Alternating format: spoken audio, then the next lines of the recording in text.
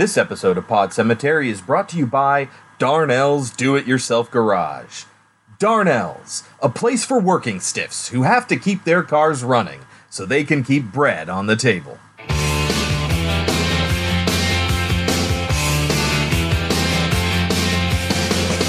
the October with the steamboats, ancient goblins and wallows come at the grand line making a sound. The smell of death is all around, and at night when the cold wind blows, no one cares, nobody knows. Hello, my name is Chris. My name is Kelsey. And it's me, the Ginger Dead Man.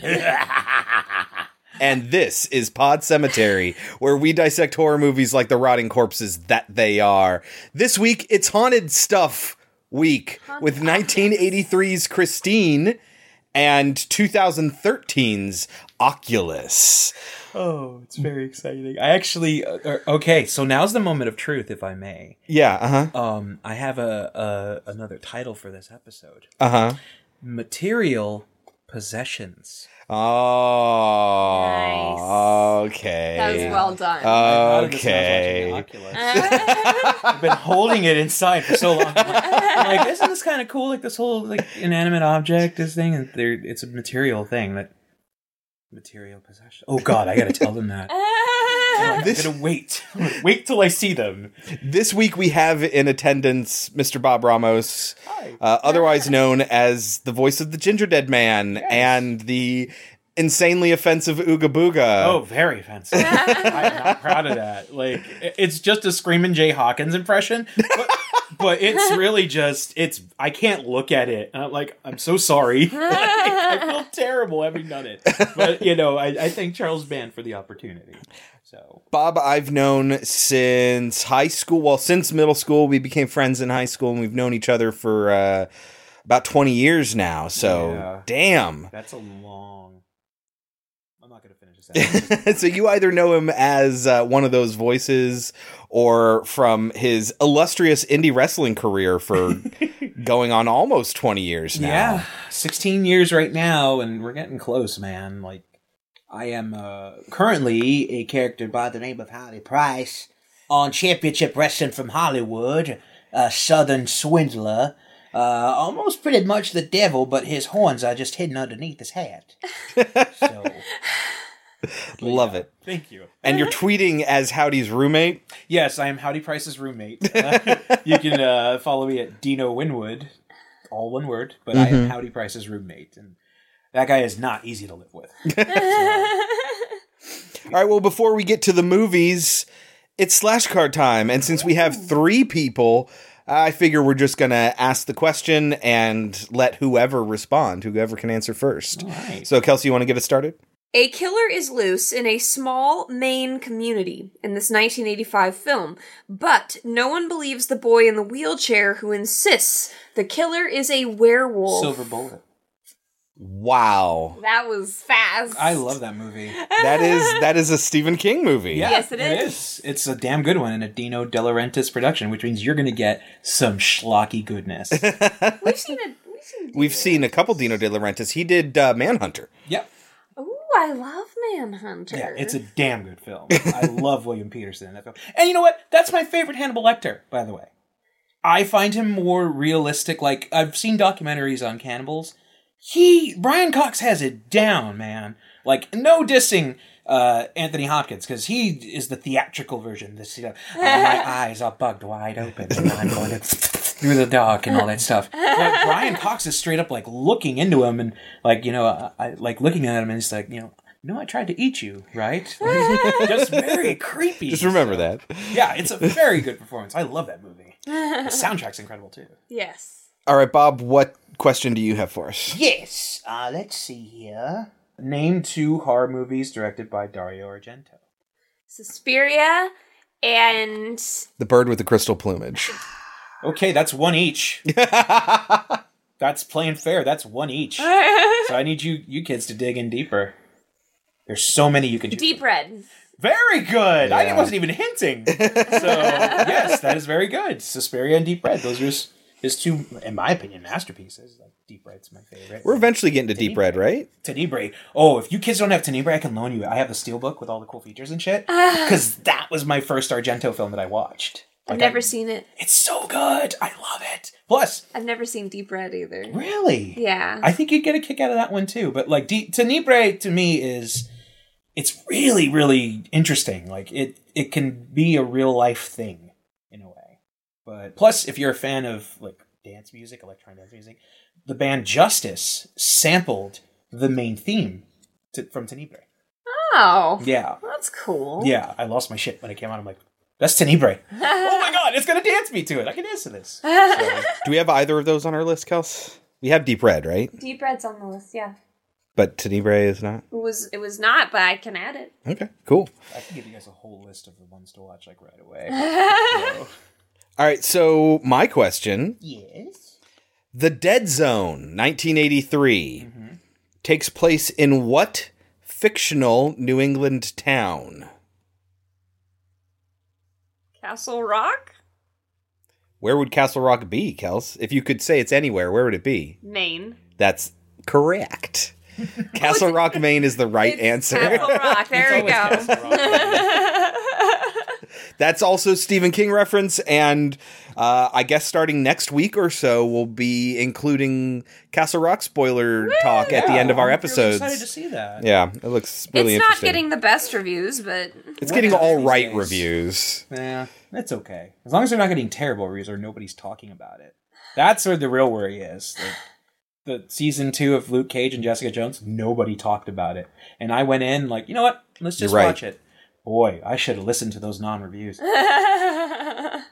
we're currently watching the new Jessica Jones.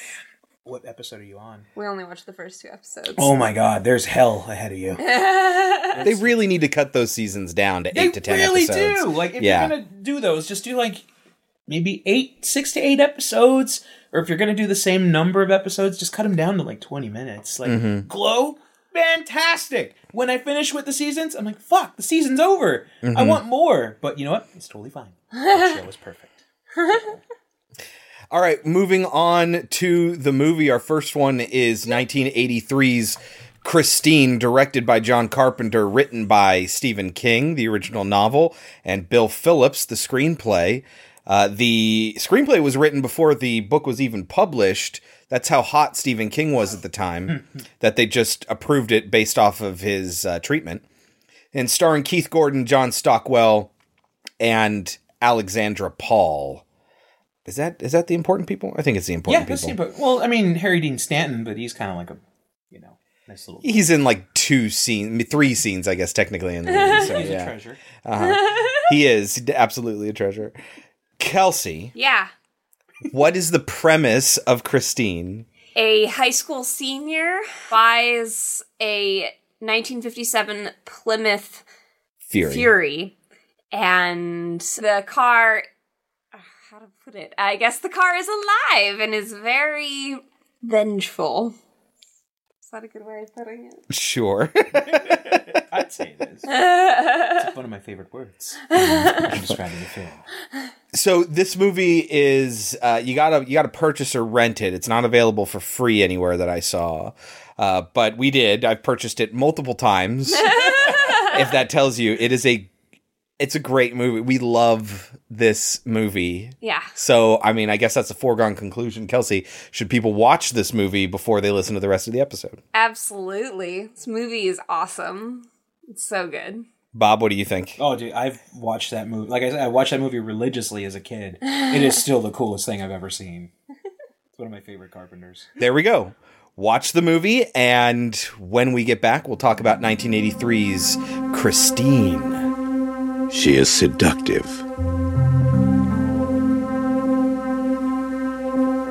She is passionate. She is possessive. She is pure evil. She is Christine, a 1958 Plymouth Fury, possessed by hell. Her previous owner is not alive to warn her present one. Once she lures you behind the wheel, you will be hers, body and soul. There is no place you can hide, no place you can run, and nothing you can do can stop her. Because how do you kill something that can't possibly be alive?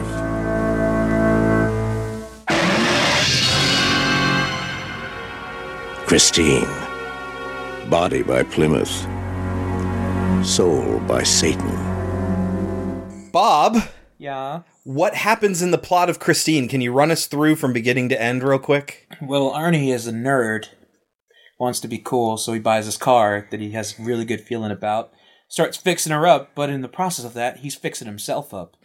Looking real cool, too. Just straight up seat wetting with the popped up collar, James Dean red jacket. I Very love true. him when he's in his white t-shirt and he's got his hair His slicked hair's back. slicked back and he's looking all sexified. So the point is that the longer he spends with Christine, the more and more he looks Like a 50s greaser. like a 50s greaser out of the era that Christine came from. Yep.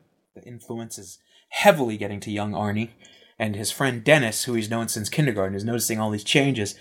And, despite all the weird situations that he's getting into with Arnie and all the changes, he's still like, my friend, Arnie. Like, just, just constantly shrugging it off. And then Lee, this girl that everybody's gaga over, and, You ruined her for me, Bob. You ruined her. I for did me. ruin her for you with the truth, Jay. What's the truth? The truth is that she was the short-haired, what's her name, like Stephanie, lifeguard on Baywatch.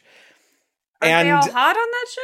No, don't get me wrong. I'm not saying he ruined me in that she's no longer attractive. I mean, that's all I can think of whenever I see her now. Oh. Like So her thanks hair, a lot. her long hair, which it was at the time, just looked like a wig. Because we're so used to seeing her with the short hair.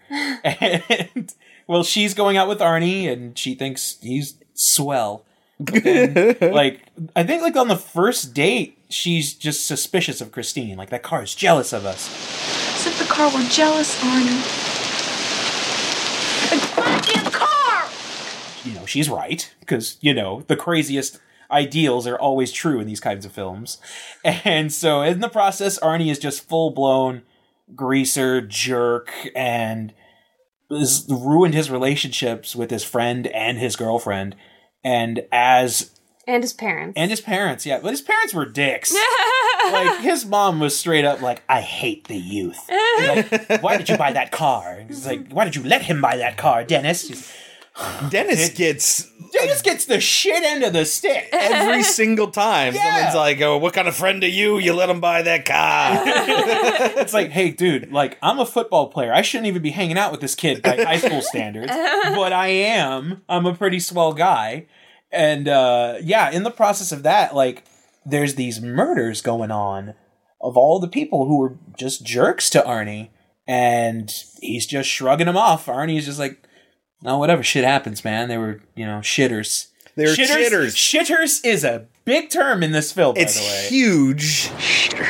Was that a slang in the 50s? I don't know. I'm pretty sure it is. I don't know. I can ask my dad, hey, Dad, when you were a kid, did you ever call somebody a shitter? It's really, really bizarre to me, though, to see the old man from Home Alone say things like it's the best smell in the world, except maybe for pussy. That's just about the finest smell in the world.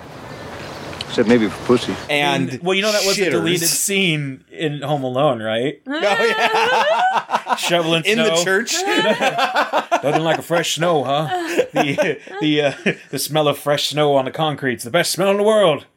Next to pussy. Dun, dun, dun, dun. Because they gotta play that scary theme for South Bend Shovel Slayer.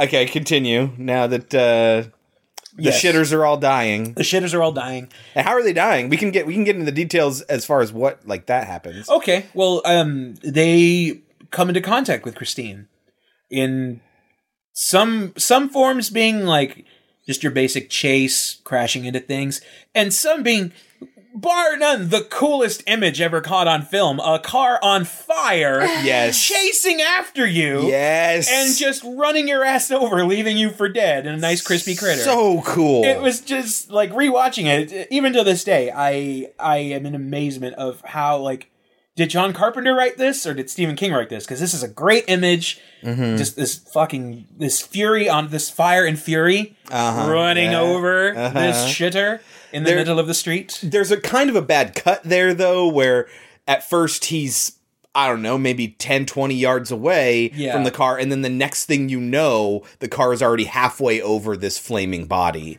So it's like, okay, but it's still badass seeing Christine on fire and chasing down Buddy. It is, but the problem is that this happens a couple times in this movie. They've got the Prometheus thing, where it's just like, the Prometheus school of running away from things. Why don't you go in places where the car can't go?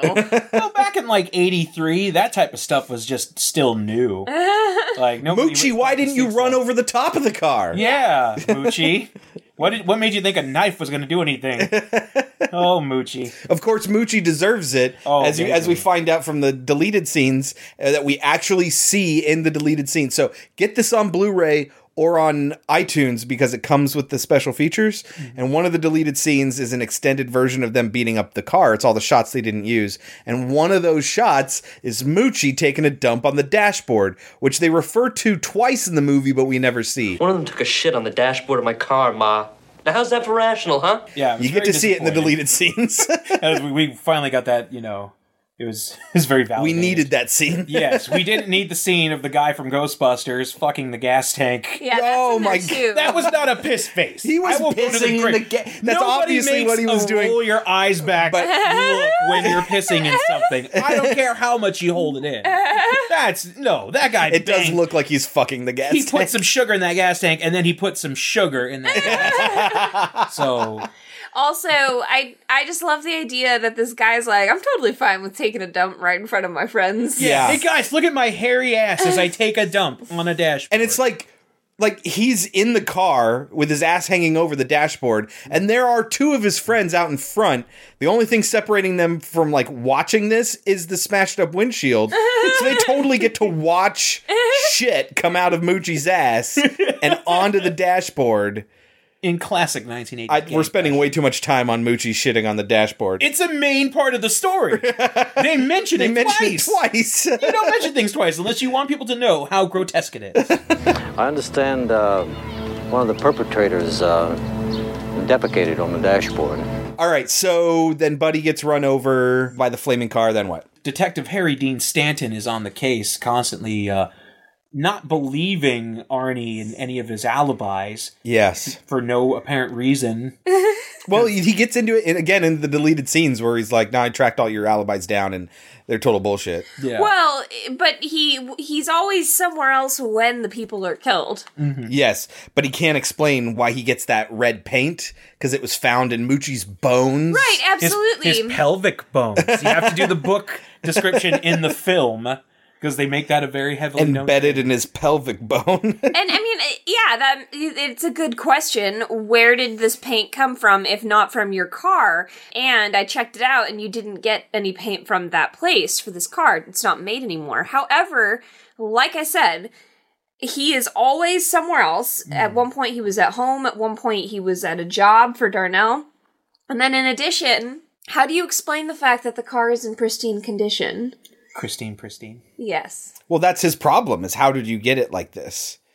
Well, exactly, but it's like, no one would come to the conclusion the car is alive. Yeah, so... in any way, shape, unless, like, Harry Dean's a supernatural investigator. He seems like it. At the end, when he's like, "You guys are heroes," I'm like, does he know what happened? Yeah, like, did he investigate the car before then? Or is he like... He's just as old as Kolchak, the Night Stalker. Yes. Maybe he was his brother. I don't know.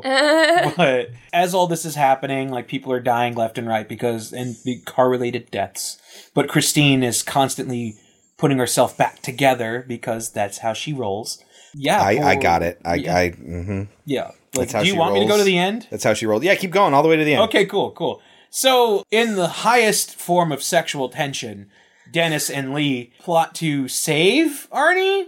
Don't know how they think they do that. Yeah. They carve shit into his car saying Darnell's tonight. Yes. And then we're gonna put him in this bulldozer and then we're gonna run him over. Well, I don't think they actually thought Arnie was going to show up. I think they thought that Christine was going to show up. Because the question was there. Lee says, what if Arnie doesn't show up? Yeah. And Dennis says, Christine will. What if he doesn't come? Christine will. So whether or not Arnie shows up, Christine will. So they're going to take care of Christine, and if Arnie shows up, maybe they can help him. But either way, they're destroying Christine, which ultimately will help Arnie.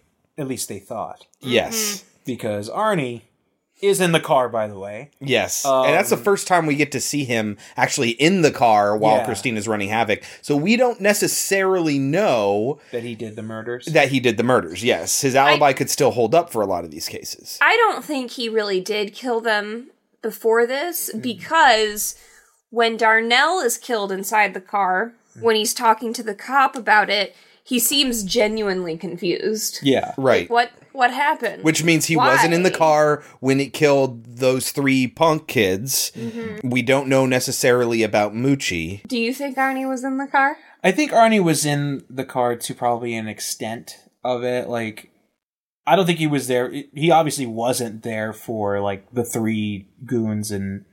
Is it Barnell or Darnell? Darnell. I don't think he was there for that. Okay. Unless, like, Christine just played a song that said, "Get out of the car," you know? Yeah. You better go home so you have an alibi. There you go. Like, you don't have to go home, but you can't stay here. But which, by the way, folks, you know, the main form of communication from Christine is through 1950s rock and roll. Fuck you, Bumblebee. Yeah, that's exactly what I was thinking. They do it so much better than Bumblebee because, like, in Transformers, because Christine picks songs from a particular era that communicate what she's talking about. What she's thinking and feeling. But not specifically the words that Christine is saying. Christine is not speaking through the radio, she's communicating through the radio. Whereas Bumblebee magically has every single word a person could possibly want to say right. Like, it's so dumb. It's not I the hate first it. movie. Yes, in the first movie, and then they fix it at the end of the first movie, and then they just forget that they fixed it because people loved it so much, and every other Bumblebee appearance, he talks the same way. Even though they fixed it at the end of the first movie. I just remember in the first movie, it got me to giggle when she starts to walk away, and he goes, "Baby, come back." Yes, that was pretty funny. That was the funniest part of that movie. That was the most like Christine. Yeah. Wow. Maybe... Oh, man. Maybe this horror film inspired the true horror of Bumblebee. Michael Bay's Bumblebee. And just in case you're listening to this in the very far future, we're not talking about the Bumblebee movie. Yeah. That may very well be good. We don't know. It hasn't come out yet. I don't doubtful. trust it. All right. So they plan this ambush. Yes, they plan this ambush. Dennis has hot-wired a killdozer, if you will. And he tells Lee to wait in the office, and now she's, you know, strutting to the office, I'm sure wiggling her ass just a little bit more in front of Dennis. And then, all of a sudden, Christine pops out from a hunk of trash that was just completely She was covering. there the whole time! Hiding. So she pops out and of the somehow car. got covered, but we know that Arnie's there with her, so Yep, yeah. it shows Arnie in the car, and he's all lit up in the face and dark-eyed, and he wants to kill Lee first, so he like just backs the car up, and like in the process of it, he toupes through the windshield. And tope is a wrestling term. Okay, got it. Suicide dive. Okay, I got that one. You dive through the middle of the ropes. You just go head first. So he goes head first through the fucking windshield. They show the body go through it. To me as a kid, I was like, "Oh god!" So he goes through the windshield. And she's like, "Oh, is everything okay?" And he pops up and scares the shit out of her. And then it reveals that a hunk of glass like got into like his lung, I think. Yeah. Like, it just went underneath the ribs. And he pulls it out and he starts, you know, touching Christine's grill like, "Goodbye, my love."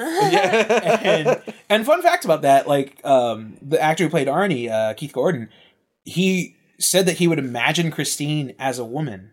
Yeah. So whenever he touched her, it was very tender. And everything else, so it and really he would think about whenever he touched her, like what part of an actual woman he would be touching in that and respect. that's why I love his relationship with Christine. He does an excellent job of treating the car as if it is a real living thing, and Yeah, the looks he gives and when he talks to the car, because there are a couple times when he has like a conversation with her, he seems like he's really talking to someone. And when he touches her, I don't know, there's a very sexual link between him and his car.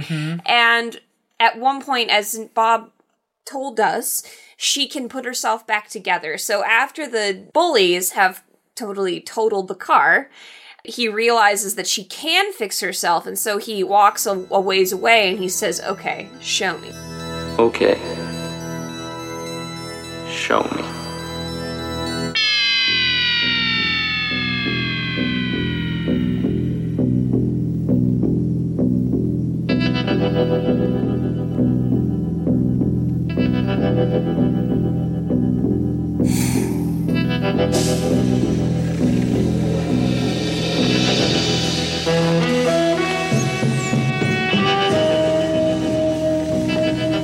And the music is like a burlesque show. Greatest song ever. Harlem Nocturne by the Viscounts. Look it up. I looked for that song for like 15 years. By the way. I'll tell you that story off the air. So, but yes, continue. I'm sorry. Oh, it's okay. And one of the headlights with the lens flare goes right up, and the way the camera follows it, it meets up with Keith Gordon's eye. And it's just a really well done shot, and the look on his face says, I am watching a striptease. Yeah. And it's very, very good. It's so good.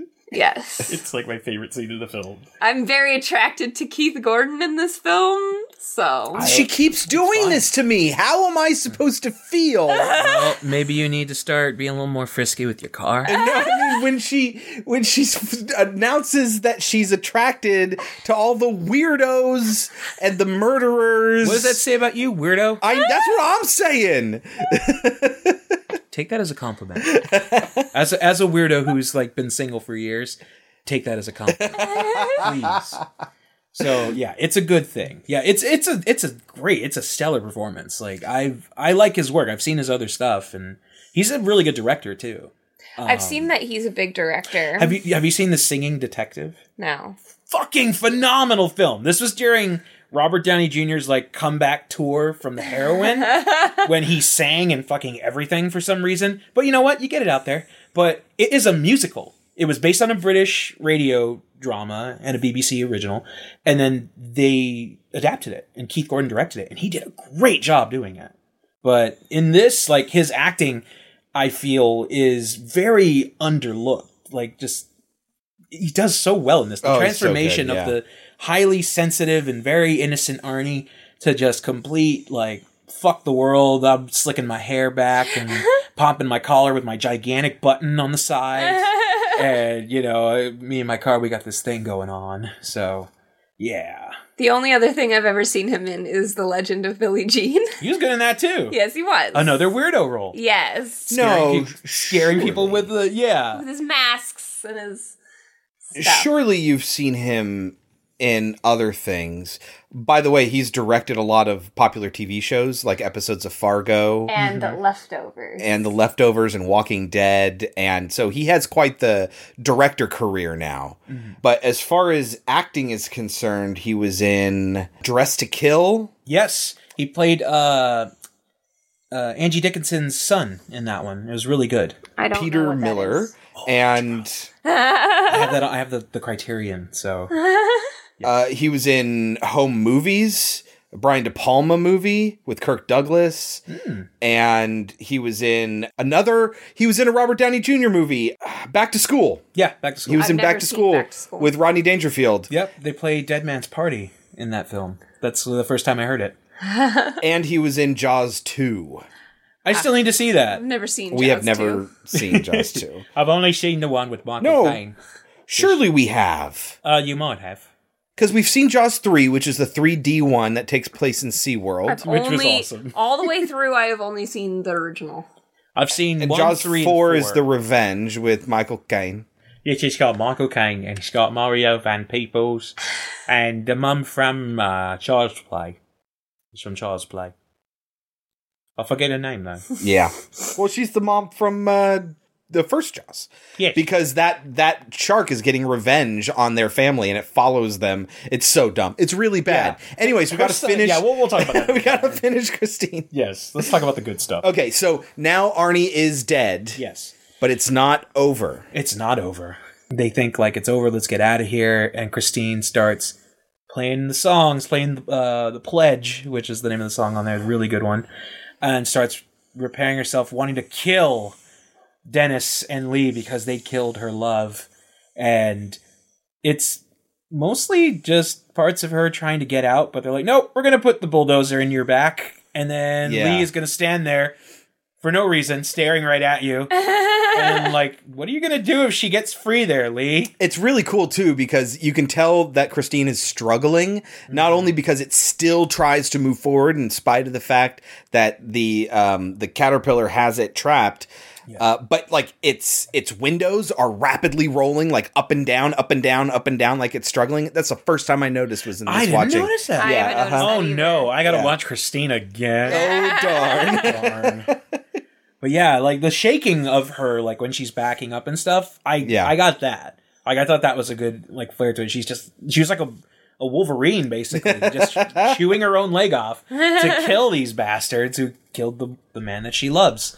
And a fun little fact on that one, there's a scene where like the front of her is like completely caved in, and you see like it's got pointy ends, like it's got teeth. Yeah. So she backs up into the darkness, and then you see the headlight, which is like hanging low. And it just fixes itself. Yeah. And she comes back out. It's a beautifully shot film. Yes, it is. I cannot stress this enough. Like, John Carpenter, his early shit, when Hollywood didn't, like, completely shit on him, it was incredible. But according to him, according to the horse's mouth, this was a total, I'm getting paid. Job. Like he wasn't passionate about this book. He actually thought that the premise was kind of silly. I mean, it is. It is. Even the screenwriter thought that. Yeah. He's like, I'm writing a movie about a killer car. But then as he read through the book, he's like, no, this is actually really good. But John Carpenter was like, hey, this is a job. Yeah. That's really sad. It is. But he still did an amazing job. Yeah, say, think about it. A man who can do that well by not giving a shit. Can you imagine how that movie would have been if he gave a shit? And he obviously gave a little bit of a shit though, because like he still did the soundtrack with another dude. Like it's great, except that it's very reminiscent of Halloween. I love it. Most of his soundtracks are. Okay. Yeah. Well, that's the beauty of his soundtracks though. They're very simple. Like a lot of horror movies and productions and stuff like that don't realize this. Simplicity is the best thing for theme songs. Right, yeah. Especially with John Carpenter films. Like there's a theme song that still creeps me out that's non-Carpenter. It's the theme to Zombie, the Fulci movie. That's on our list. It's so minimal to the point where you feel like something is near and you don't know where, but it's there. It's just simple drum beats. And then the organs kick in. And it's so eerie, and that's why Carpenter's scores work so well, because he understands that the simplicity of it is there, and then you can add the elements to it that make it just eerie. Like in this soundtrack, a lot of the a lot of that, and it's just what's near so me? Good. Like, it's a car, but I don't want it on me. So like when there's that sound that you just made is when he says, "Okay, show me," and then the headlights, which are like floodlights, those things are super bright. As soon as they come on, when they power on, you get that sound, and it's really, really cool. Yeah, it's a great reveal. Like that scene. As a kid watching it, I thought like, oh, Christine's evil. Like this is the whole thing about it. I didn't understand the importance of that scene until like rewatching it now. And it's like, this is the first time you're seeing her power. Well, I disagree because first of all, we saw when Lee is choking in the car, it gets all bright, like she says. And that shows us that the car is involved. There's an influence there. Right, but we don't actually see the power functioning. Like, we get the hood slamming down on the guy. Which could have been a total accident. That's the throwing off of it. But it's obvious, the car doors lock themselves and the light turns on when Lee's choking, like you say. But this is the first time, even though it's happened before, that we actually see it regenerating. Even though Arnie worked really hard to restore her, there's no way he got her that cherry in that short amount of time, especially since like dude sees it and then, oh, we're going to play a game this weekend. And then it's perfect by the time that game comes I think more around. time has passed than you're thinking, because when he visits him in the hospital, it's November, and the movie starts in September. But the hospital thing happens The after. game was in October, and then the first thing that Dennis asks him when he comes out of his rest is, how'd you get the car so cherry? Like right away. How'd you ever get that car fixed up like that? So it's there. It's like the timeline things. I think were actually there for a reason. I'm just saying it's hard to keep track because I pointed out that they're totally unnecessary. In the bottom right hand corner, they'll tell you what the day is, month in the day, and it's like I'm not paying attention to this. I don't know what the last one said and when it appeared. So it comes so far apart that it's hard to keep track. You just know that it travels from the beginning of the school year through New Year's. So we have Christine getting trampled by the caterpillar. Lee runs into the caterpillar. Finally dawns on her the bright idea, maybe I shouldn't just stand here. and very dramatic. Right. And then Dennis, driving the caterpillar, proceeds to run over Christine over and over and over and over again. And she's constantly trying to regenerate. herself. Until the point where the next shot you get is she's been cubed and dropped in the ground, a la that horrifying scene from Brave Little Toaster. Oh, God.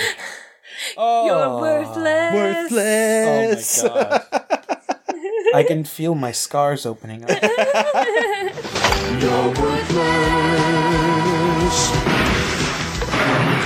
And Harry Dean Stanton's there, and he's talking to Dennis and Lee, and they're like, you guys are heroes. And they're like, heroes? We didn't save Arnie. Saved Arnie. Yeah, and they're like, and he's like, well, some things can't be helped. Anyway. Yeah. And then they hear the Meanwhile, music. they don't give a fuck because now they're together. Because they're gonna bang. Yeah. So hard. So, but then they hear the rock and roll music from the 50s, and they're like, oh my God, is it still alive? And then this dude that works in the junkyard just walks by with a boombox on the side of his arm, and he looks at them like, what? And then he walks away. Yeah. And she's like, I hate rock and roll. Because me too. And then that's the end of the movie, except we get a zoom in on the cube, and we can see part of the grill, which has been distorted, kind of moves a little bit. Just a little bit. And that's the end of the movie. That's Christine. Yeah, it plays Bad to the Bone again, which is the first song that's played in the very beginning. All right, so that is the plot to Christine. Let's do lightning round. So at this point, we can just say whatever's on our mind in short little snippets. We may talk about it further if it's warranted.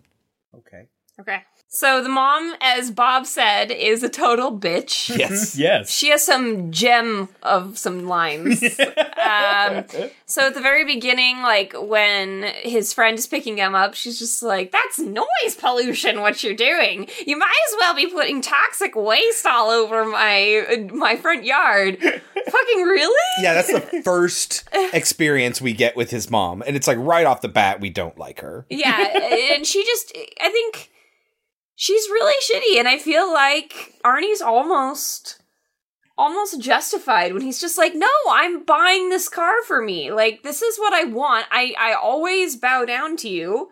I'm 17 years old. It's time for me to do something for myself. Look, you wanted me in college courses? I'm there. You wanted me in the chess club instead of in the band? Okay, I'm there too. Now, I've managed to get through 17 years without embarrassing you in front of your bridge club or landing in jail. Now, I'm telling you, I'm gonna have this one thing. According to Bill Phillips, he's the screenwriter, the movie wasn't violent enough. Yep. And it was going to get a PG rating. And since PG-13 didn't exist, right? Yep. So it was going to get a PG rating. So he went through the script and added a bunch of F-bombs to it. And that's what got it the R rating, was how many times they say fuck. But apparently people didn't like that very much.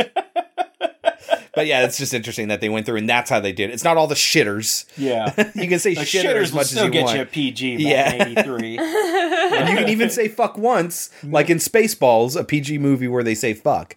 You can say it once, but you can't do it more than that. I also like as soon as he's about to buy the car and his friend is just like, it's a piece of shit. And he's just like, she could be really tough. Like, it shows, like, right there, he's already starting to step back in time with her, because tough was one of their words that they used back in the 50s. It was a big word. And then he starts to use shitter inexplicably. Like, just it's his catchphrase in this film.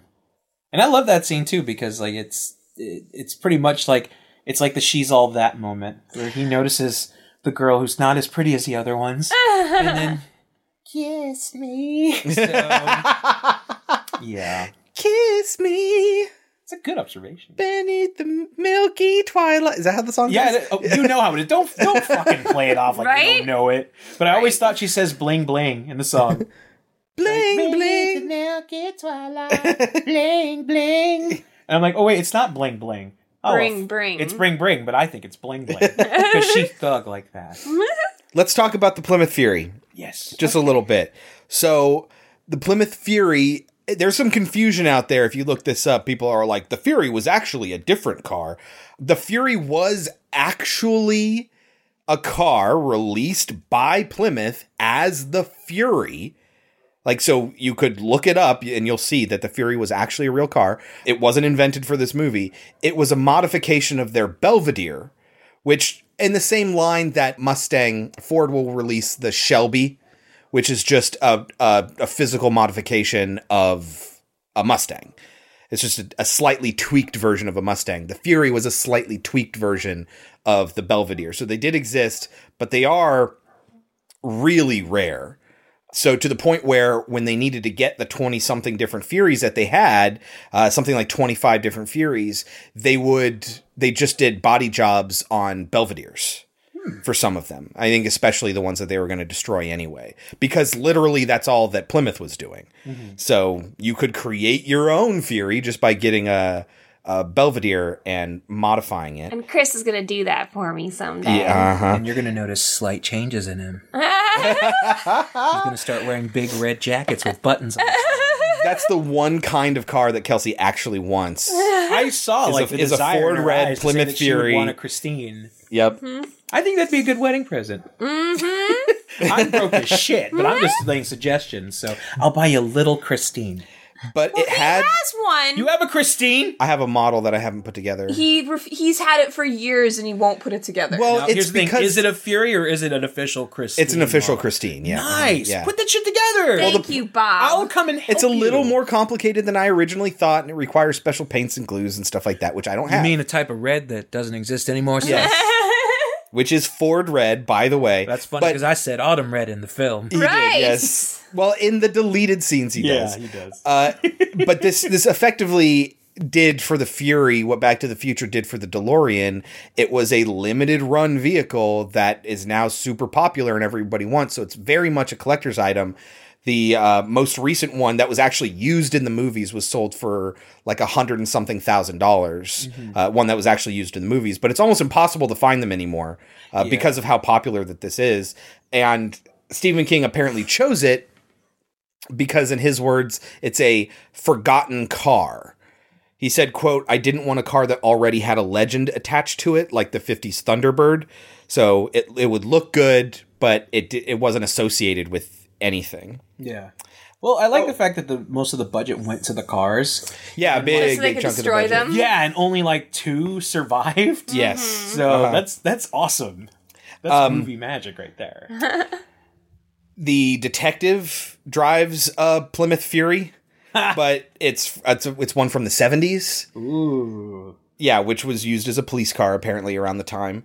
And the Darnell's auto body, like fix-it-yourself auto body shop that he had, was actually a factory, an old factory where they manufactured wire, and it was twice the size of what we saw. And so for the first half, it was a set of this auto body shop, and then the second half behind it that we couldn't see was an actual auto body shop where they would work on the cars for the movie. That's a good use of space. Wow. I thought it was really, really I didn't cool. know that. That's really... Thank you for telling me that. I'm really happy about that. So if you want a Christine, you could probably find a Belvedere and get that fixed up Someday. someday. Maybe my hair will grow back when I start working on her. Some of them were just shells that were built on top of existing stunt cars, like the one that runs into Moochie. Mm-hmm. That actually is an existing stunt car that has a rubber front. Wow. To be used for stunts like that, I guess. That's so cool. I want to die by a car in a movie. Safely. So... Right, in an indie movie. I don't need any of this sure? like backtracking shit. There's recording where he says that he wanted to die that way. And then he did. I hate Oh boy. that his friend is such a douchebag with Lee. even in the beginning, even before Lee is like, "Oh, I wish I had met you first." Before that happens, because that's in one of the deleted scenes. However, you totally pick up on that. It's totally there. Uh-huh. Like, oh my god. Just because they don't say it doesn't mean it's not there. Mm-hmm. But even in the beginning, when his friends are daring him to ask her out in the library and he goes to talk to her, he's like, "Hey, can I take you out on a date on Friday?" And she's like, "No." And it's like, that's your answer. Mm-hmm. Now get up and go back to your seat. But instead, he demands to know why. No. Hold on. I was thinking about this scene myself. He worded it wrong, but she didn't say no. No, she said I can't. Yeah, I can't. I have And to. so he asked why. And he could have done it better. Like, hey, do you mind if I ask why? Is it because you don't want to go out with me, or is it because That's you're doing not something? Since he's what a he high was school implying. jock, he's just like, why? Yeah, Yeah, and then he she looked says, like, I have a why? date. And she said, I have a date. Yeah, and then when he finds out that it's his friend, instead of being happy for his friend, he's just jealous. I don't understand why. And it's like, I mean, okay, we don't know enough about Lee and Keith Gordon's relationship, right? We don't know if, they actually have a connection or if it's just because he got all hot when he worked on Christine. We don't understand. But... Are you telling me that you wouldn't be upset if you were crushing on some dude and then your friend all of a sudden started dating them out from under your nose? You wouldn't be upset. First of all, that's happened to me in the past. Right, and you weren't upset? I didn't stand in the way. I didn't try to lure him. Well, neither does Dennis. Yes, he does. He does when it's obvious that something's wrong with Arnie and they've broken up already and Arnie stopped hanging out with Dennis. Like, that's when he finally actually starts hanging out with Lee, and only once Lee calls him and asks to see him. I think if they gave him another 40 minutes, we would have gotten a lot more melodrama between those two. Yes. Which is why I'm so grateful for them not doing that. Totally. That really wasn't a thing.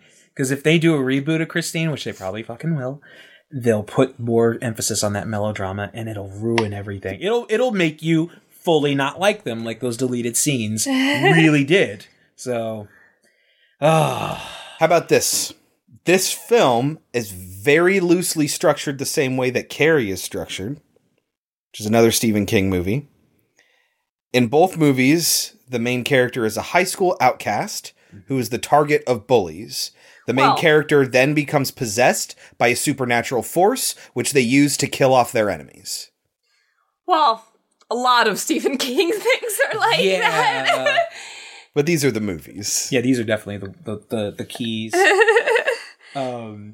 Yeah, I mean, honestly, I connected with these more than I did any superhero story. Like, oh, he's an outcast, a nerd, and then he, became something better. I'm like, nah, fuck that. I don't want to help these people. I felt sorry for these characters. Like, watching Carrie in the past, 5 years, that movie is sad. It's not even scary. It's a sad story. I felt so bad for Carrie. I would have just straight up say, you sons of bitches, why'd you do this to her? And go clean her up and take her back to her crazy-ass mom. Well, that's why he wrote it. Yeah, it's so good. Because he knew a girl. Yeah, he knew... I'm not going to get into the whole story, but he knew a girl when he was younger, and all these people made fun of her, and he never did anything to help her. Damn. And he wrote Carrie as kind of a... I'm sorry / here's your letter. revenge. Yeah. Yeah. So, I mean, I think he really hates bullies, and that's why he always includes them. Yeah. And they're always, the exact same character. And they're always fucking murderous. Yeah. Like fucking Henry Bauer and the dickheads from Sometimes They Come Back. And he did 1950s bullies, man. They were something else. All right, you guys want to know differences between the movie and the book? Yes, I actually wanted to ask you if you have any, because I Yes. like those. There are a lot. We're going to burn through them here, and you can comment them as you please. Okay. Roland, who's the original owner of the car, sells it to Arnie directly. He's still alive, but then he dies after that. So he doesn't actually die in Christine. Oh. There's a whole Darnell subplot Uh-huh. where the garage is a front for his smuggling business. I kind of figured there was something going on Shadiness. but it never went anywhere, so who cares? At one point, Arnie gets arrested for smuggling cigarettes for Darnell. Oh, shit. Darnell eventually gets arrested on income tax evasion and is killed by Christine after it's implied he'll cut a deal with the prosecutors, get this, to tell what he knows about the car. So was the car waiting outside? Yeah. Listening in on the conversation? No, get this. In the book, he had a heart condition. And that's what he died from, but this is how it happened. Christine drives into his house through a picture window, rams his staircase over and over again while he's trying to climb up it, to the point where he can barely breathe, and then his heart stops and he falls down the stairs, at which point Christine runs him over repeatedly. Oh my god. Right, but that doesn't answer the question. I would have killed to have seen that in the movie. Oh my god. That doesn't answer the question of how Christine knew he was going to do that. Oh my god. Yeah. I mean, I'm sure Mr. King wrote, like, she has mind reading powers or Right, shit like probably. that. But, Yeah. like, oh my god, that would have been a much cooler way. Just straight up, it's like the movie The Car, where it's just driving into people's houses and shit. But she's going up the staircase. Oh my god. Let's call Carpenter. Let's have him do that again. That would have been great. The romance between Lee and Dennis is almost entirely removed. Good for him. Detective Junkins is actually killed by Christine near the end. It seemed like he would be a character that they would kill off. I Right, was kind of surprised yeah. still that they never did that. In the book, Christine is vandalized at an airport. An airport worker and a friend of Buddy's serves as lookout. That airport worker skips town, and they find out at the end of the story that Sandy was run over by a car. Implying that Christine is alive again. That'd have been an interesting way. And this is kind of unnecessary, so they didn't include it, but both Arnie and Dennis worked together over the summer as part of a construction crew. And that's how, number one, he got the money to pay for Christine. And number two, that's how Dennis knew how to drive the Caterpillar. Oh, okay. That's fine. Like, not even just back then, like now, it's just like, okay, whatever, they'll figure it out. Like, it's in movies, and then Arnie covered it like, I've been saving all summer. Like, Right, yeah, good. it's totally unnecessary. Wipe your hands of it. Right. Yeah. There is one more, though, I realize. In the book, King makes it clear, because there's no, like, intro where the car is possessed from the very beginning, is that it's actually possessed by Roland. Yeah, that's what I thought Not it by was as a some kid. evil Yeah. force, and when he dies, he possesses the car. Yeah. The So- deleted scenes kind of touched up on that possession thing, too. Like, Arnie makes subtle hints, like, me and Christine have been tearing shit up for years. Yeah, He's only uh-huh. had the car for a couple of months. I'm like, Right. oh, he was turning into him. Yes. That makes sense. But in this one, it's more like she was always evil. That's why Carpenter added the assembly line scene, because that wasn't Right. part of the script. But I think you're right, Bob, though, because she's always been evil, but he's specifically getting possessed by one of her owners, Roland, the one who owned her up to this point. That's why he starts using the term shitter, which we know his brother used. So he probably used too. Yeah, it's a good point. He also uses terms that you wouldn't think he would use, such as when he's about to speed off with Dennis in his car, he says, Let's motivate. No clue how that would be cool. Anyway, mind you, I love old school terms, but not once to say, well, let's motivate. he also thinks, he asks Dennis at one point, has it ever occurred to you that part of being a parent is trying to kill your kids? No! No, it hasn't. I'm like, Why would it? what part? You call the fucking Babadook? Like, that's the only reason I can imagine. I think we should mention the way that Lee always refers to Christine. car. It's that car. That car. And get rid of that car. He always pays attention to that car. And that car. Yes. She, every single time she says the word car. Because I hate that car. This is obnoxious. Extra A's, extra R's. We got to get the original script just to see if her lines were particularly drawn out like that. Regarding the bullies, I will say I'm appreciative that there wasn't a long, protracted series of events where the adults don't believe the things they say about Buddy. Because you know how that happens in movies where they try to create tension when the people in a position of authority don't believe the main characters when they're getting picked on. Yeah. And the bullies get away with it. Nope. Guy shows up and is like, no, Buddy, you're a dickhead. You did it. Yeah. And I know you have a knife. I believe Arnie and Dennis. Obviously, you're a total douche. And then he gets expelled. Like, nobody believes Buddy because he's a total Henry dickhead. Bauer wouldn't do that. Right, yeah. A kid who constantly says, I'll kill you all.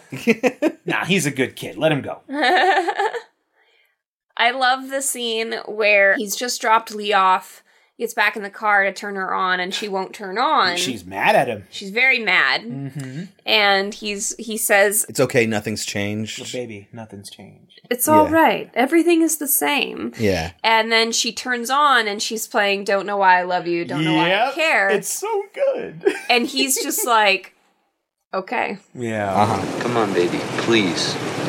It's all right. Everything is the same.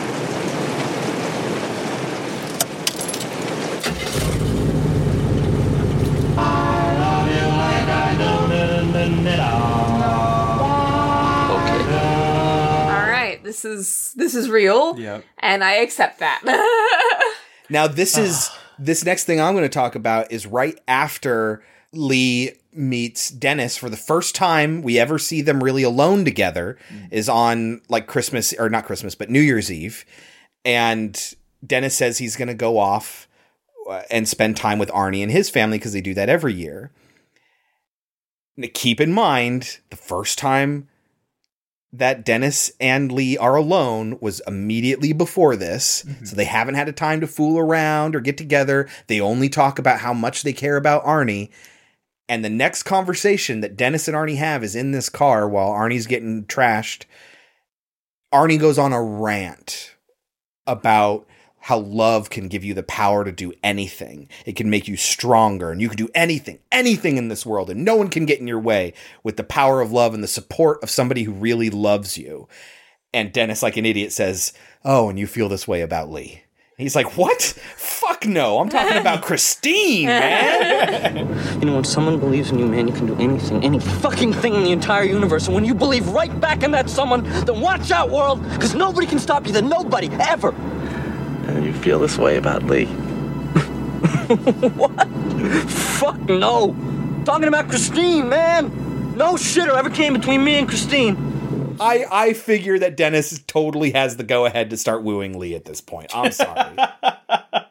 Well, mind you, after that scene, he automatically, like, you know, throws the gauntlet down by carving into Christine. So yeah, that's after that night is when he does that, and then it leads into the final confrontation. Yeah, I think our hatred for their relationship mainly sprung from the deleted scenes, yeah, where it's all over those that. deleted scenes, they did not paint them well. No. Like, man, you guys they're are like already, making out and he tipped catches in. them. It's really, really bad for them. So I'm glad. Plus, like, the scene where they actually kiss in the deleted scenes, and then he straight up flips off Arnie. Hey, fuck you, man. I was like, boy, this really got out of hand fast. Kels, you got anything else? I just think that Moochie is an awful actor. Oh, he's so awful. What does he say? I know where he keeps it. I know where he keeps it. I know where he keeps it. Hey, you're not mad, are you? You ain't mad, are you? Hey, you ain't mad, are you? How do you like that, dickhead, or something like that? How do you like that? Dick face. After he grabs Dennis's junk and Yes. proceeds to vice grip. Yeah, he grabs Dennis around the neck with his arm. And then slowly. And then just slams his hand into his junk and then grips his Squeeze it nuts. like a stress ball. Yeah, it's like, what is wrong with Moochie? I will, however, object. You get to see in the deleted scenes that he is a great actor when you see the look at his face, when he is taking a shit on Christine's dashboard. It's true. It's very He's a great actor, and I will not have you sullying the name of Moochie. Well, I mean, do you think he method acted that on a lot of the crushed up Christines? Hey, I gotta practice for this scene, you guys. I really want to get this right. Where's he going? Hey man, what are you doing? What the John, what is he doing? It's in the script. Don't worry about it. He's working on the like, I got John here. He's going to play the synthesizers while I take a shit on this dashboard. When it starts to come out, John, just push the cord, okay? No problem.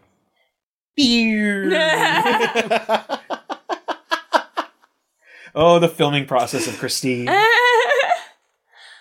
be on that set. Kelsey, do you have anything else? I think that's it. Okay. We ended it on a shit note. All right. What do you think? I'll let you both guess. What do you think it got on Rotten Tomatoes? Although, Bob, you might have seen. I really don't pay attention to those because I've loved a lot of movies that they completely shit on. Yeah. This is just a benchmarking place for us to decide how we feel about it. Okay. Kels, what do you think? I would guess 63. What would you guess? That's actually a pretty precise thing. I would have said in the 60s or 70s. So. If I was to say to you, what number am I thinking of right now? What would your response be? 69. That's correct. 69, dude! If you guys are really us, what number are we thinking of? 69, dudes! 69, the cracks are starting to show in John Carpenter's directorial instincts, but Christine is nonetheless silly, zippy fun. However, I feel like Roger Ebert got it right when he gave the movie 3 out of 4 stars and said, by the end of the movie, Christine has developed such a formidable personality that we're actually taking sides during its duel with the bulldozer. This is the kind of movie where you walk out with a silly grin, get in your car, and lay rubber halfway down the Eisenhower. Christine turns into a horror story when the car gets jealous of that kid's girlfriend, and I guess that sort of makes Christine sound like a ridiculous movie. And to tell you the truth, it is a completely ridiculous movie. But that doesn't mean I didn't have a good time watching it. It was strange, but ridiculous as it was, in some dumb way, the bottom line was I enjoyed it. What's good is this young actor, Keith Gordon. He plays this nerdy guy at the beginning with the glasses, sort of like Terry the Toad in American Graffiti. And then he has the transformation, but not just to a good guy. He sort of enjoys the power that this car gives him, and he becomes sort of mean and rotten. And that I like. We both voted thumbs up on John Carpenter's Christine, a surprisingly entertaining thriller about a haunted car. He said that? Yes. And to think, because Carpenter had his gripes with Siskel and Ebert. On They Live, he made, in the big reveal, the aliens, it looks like Siskel and Ebert. And that was his big fuck you to them. So, I mean, good for him on that one. Yeah. I mean, I think that's a very fair review of the film. But So I love this movie. So what would you give it? Honestly, I would give it an 87. An 87, because I feel like there could have been a little more stuff in there, like the stuff that you mentioned, to be added into the script. I really want to see that staircase scene. Oh my god! Yeah. It would have been a lot higher if you hadn't told me about that staircase scene. I'm like, oh my god, that would have been so cool. But the effects of it, reading about how Carpenter did the reconstruction scenes and everything is just simple, playing it in reverse and how he went about destroying the car and everything. And the acting, Keith Gordon is incredible in it, and it has all your classic Stephen King tropes, which, funny enough, I don't know if you guys noticed this, in a lot of things that Stephen King has where there's some evil force, wherever it lives, it glows green.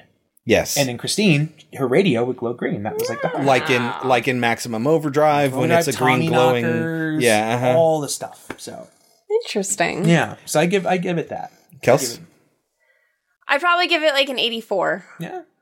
I love this movie, and I think it's, like you just said, I think Keith Gordon is fantastic in it. I think, even though apparently Carpenter didn't like this movie, I thought it's not that he didn't like it. He was just doing it as a job. Yeah. I think that when you hear the concept of it's a killer car, it sounds ridiculous and stupid, and this movie didn't treat it that way. It treated it pretty seriously, and I really appreciate that. I thought it was really well done. But you know, it's an 80s movie about an Yeah. evil car. Like, I can't give it that much higher. Also, there's a lot, you know, Moochie's terrible. I'm just wondering because my dad's nickname is Moochie. I don't know if it's because of this movie. I doubt In the years it. I've known you, I'd never known that tidbit. It's Neither did something. I. It's something that his friends from like college gave him. He didn't grab any nuts or anything. No, I don't think so. Okay, cool. Good. Also, Buddy Rapperton looks exactly like 70s Travolta from Carrie. Yep. They maybe look that like was maybe that was a thing. Like they look like the same bully. Yeah, totally. I personally would probably go a little bit higher than you, Bob, and give it an 88. Okay. It's not quite verging on 90 like an 89 would be, but I fucking love this movie. Yeah. I love everything really about cool. it. Even the stuff that's just silly and ridiculous is silly and ridiculous in a way that just makes me happy. Yes. You know? So it's like basically everything about this movie really makes me happy. Oh yeah, for my love of it, I would give it 100. I love it that much. But Yeah. when I look at it as an actual movie and I think about it in terms of what makes a good film, no, I can't give it 100. I have to give it an 84. There's very few things I give 100s for. So, but yeah, this is high up there. I love Christine. All right, that is 1983's Christine. Before we move on to Oculus Slash Cards. Bob, you want to get us started? Sure. The script for which George A. Romero film had to be cut from 200 pages down to 88 pages due to budgetary restraints. I think I know this one. Kels, do you have a guess? Night of the Living Dead? No. Nope. Day of the Dead. Correct. That movie's long enough as it is. Yeah. That's a long movie. Well, that's when he got like super verbose because like we were talking about this on Dawn of the Dead. Like it's just full of a lot of filler and they're doing things, you know? So there's not a lot of dialogue in that movie. Yeah. But then the third movie is when like the zombies start to get like intelligent and he starts to get super philosophical. Yeah. Like Dawn of the Dead is obviously a commentary on consumerist culture, right? But then like Day of the Dead gets super philosophical and they just talk so much. A lot.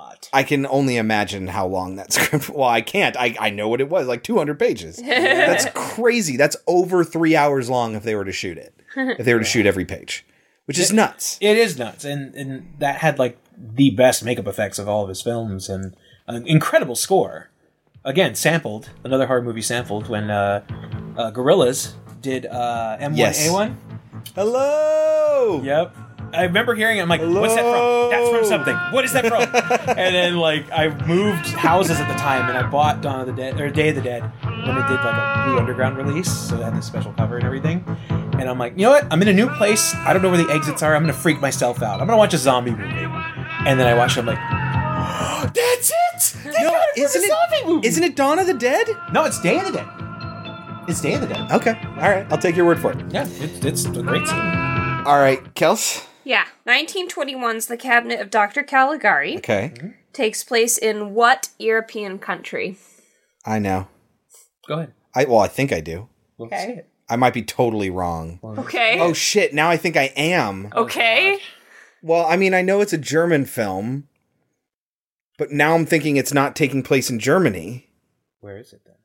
Like Bavaria or Austria or something. I was going like to say that? Austria. Germany. Ah, okay. It was Germany. Germany. All right. Takes place in I was, Germany. I was overthinking it. I was overthinking it. Scheiße. All right. Speaking of haunted things, Craig T. Nelson played Steve Freeling in Poltergeist. what? Yes, that's correct. Craig T. Nelson. Oh, Poltergeist. The only fucking movie he's been in. Because he's been in television his whole life. He was Coach and he was a Braverman. So, yes, I watched Parenthood. I had a girlfriend once. Honey, let's watch Parenthood. Let's be honorary Bravermans. Oh, God. Oh, yeah, sweetie. Oh. I'll go ahead and... This means I don't get to watch girls later, right? We're good? That was my compromise. But yes, Poltergeist. A great film. They should have let Tobe Hooper direct all of it. No Spielberg influence. I think it benefited from the two of them working together. It did, but they were still butting heads. Like, what's the most memorable scene of that film? The most memorable scene of that film? One of the top two. When the giant puppet comes out? No. That's what Okay, fine. One of the three. This house is clear? No, not the skeletons. When his face is His coming face off? is coming off. That was pure Hooper. And But then- it was Spielberg who was doing it. It was his hands. That was, yeah, but that was like one of the things that they let him get away with. They had to Okay. tone down everything else. All right. Plus, I love the fact that the skeleton story was one of the most messed up and great things about it. Like, oh, we're going to put her in this pool. We're not going to tell her that there's real skeletons in there. Real skeletons, not fake skeletons. No, we're just going to put real corpses in there with you. So, this won't damage anybody. This movie will be fine. Spielberg. So... All right, the next movie we are talking about is Oculus from 2013, written and directed by Mike Flanagan, also written by Jeff Howard, based on the screenplay of the short that Mike Flanagan directed. The screenplay for that one was written by him and Jeff Seidman, and starring Karen Gillan, Brenton Thwaites, and Katie Sackhoff. And don't forget Rory Cochrane, can't miss his name. Woo! Bob. Yeah. What is the premise for Oculus? Just give us the tease. Okay. There's this really old mirror, and it has a history of death behind it. And Karen Gillan, fresh from the doctor, has an obsession with this mirror, and she basically steals it, holds it captive in the house that her and her now released from incarceration brother go back to their childhood home and basically relive the horrors of what happened one fateful night when they were young. Thank you, Bob. Now, it is available for free. If you're a Netflix subscriber, you can also, of course, rent and buy it elsewhere streaming online. Should people watch this movie? Yes. I really enjoyed it still. I think it's great. Yeah, it's Kelsey and I. Kelsey, this is like her fourth time seeing it. This was my third time seeing it. I was really pleasantly surprised. Not pleasantly surprised. I was glad to see that it stood up.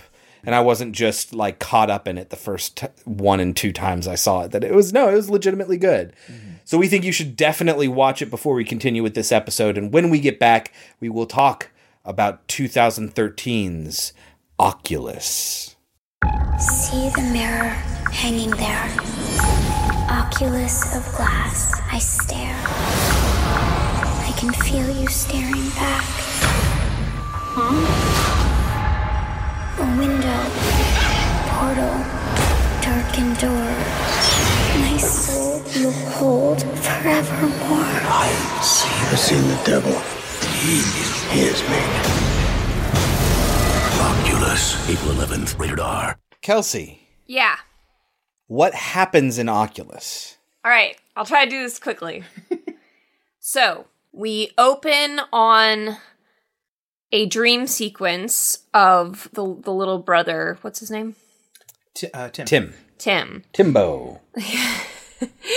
So Tim is in a mental hospital, but it's also, he was incarcerated because he killed his father as a child, and it was in self-defense. Like, he's not supposed to be in jail for the rest of his life, but they've kept him in a mental institution because he was under the impression that his mother's death and his father's going crazy, which ended up leading to him killing his father, was all because of a mirror. So, he has finally come to terms with it, according to the doctor. He's now 21. This happened 11 years ago when he was 10.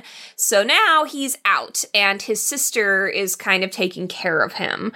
She works for an auction house, and it is through her work at this auction house that she was able to get her hands on this mirror. It, disappeared into obscurity. She had to find it again, blah, blah, blah, blah, blah.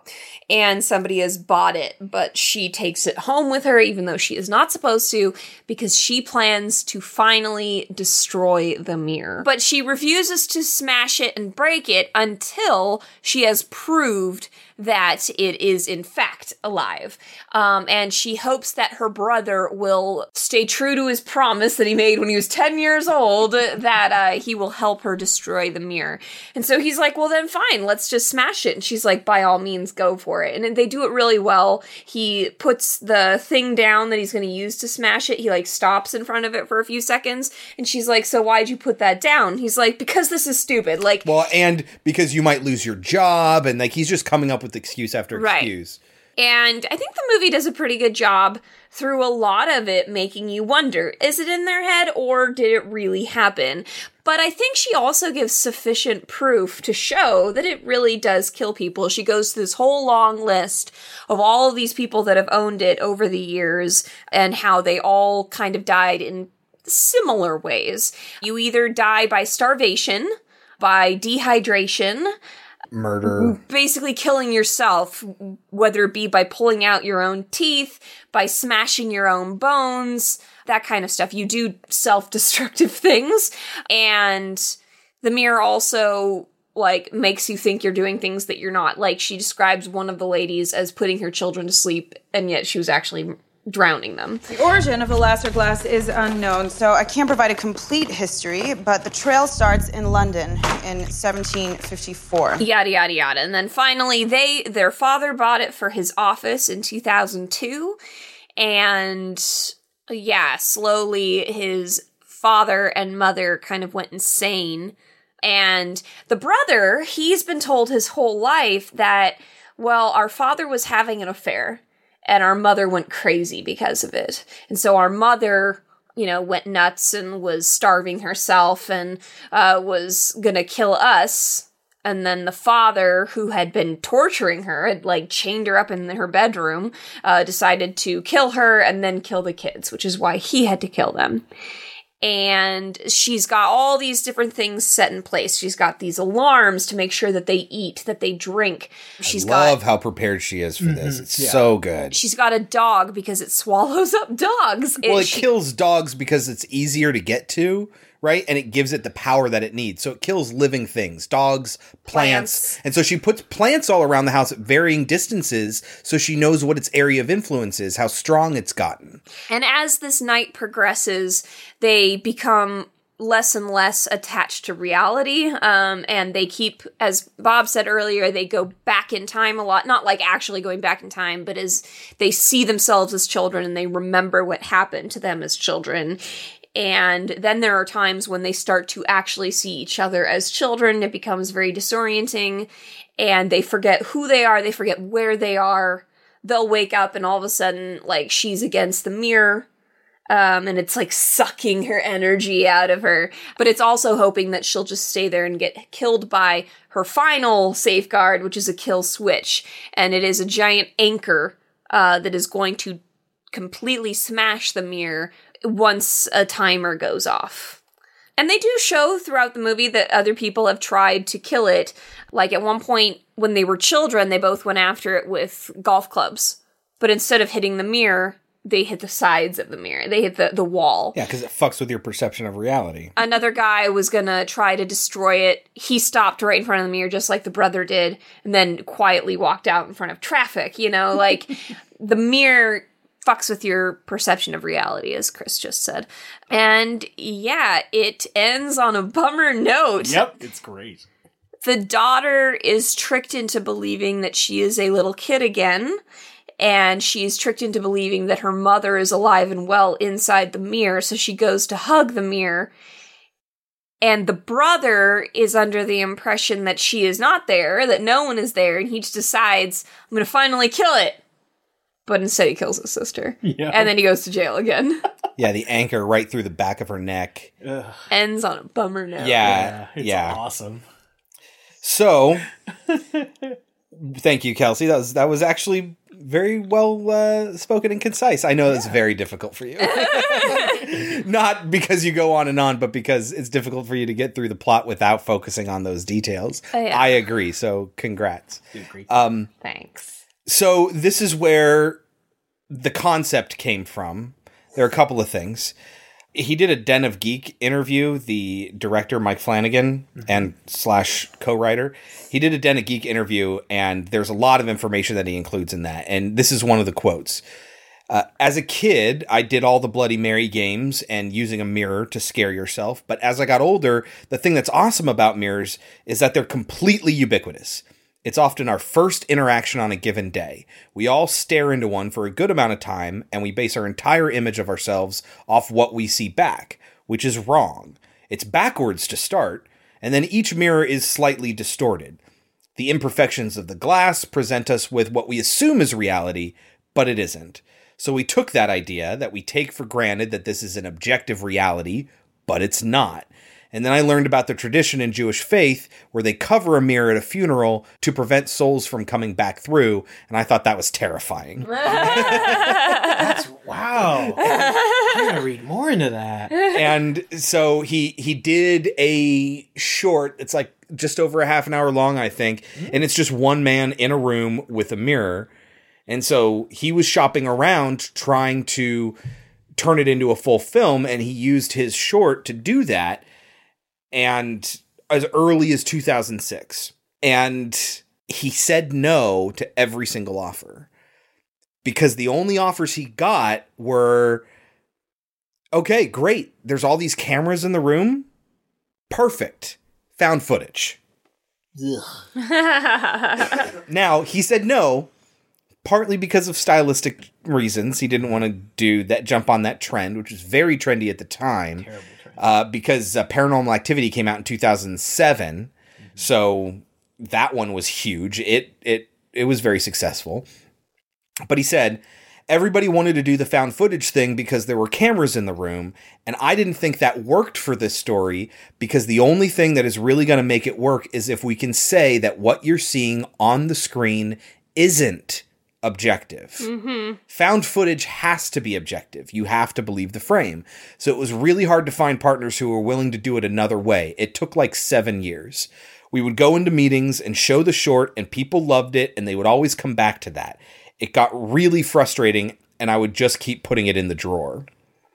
And we see this in action in the movie because she uses a camera multiple times. She has all the cameras set up, but she even uses her camera phone when she needs an immediate and direct comparison to what she's looking at to tell her whether or not something is the truth. And the implication is that the camera is always the truth. Which it isn't. What makes you think that? When she's looking with her camera, there's no shards. No. Tells her that there are no shards on the ground. No, there are no shards.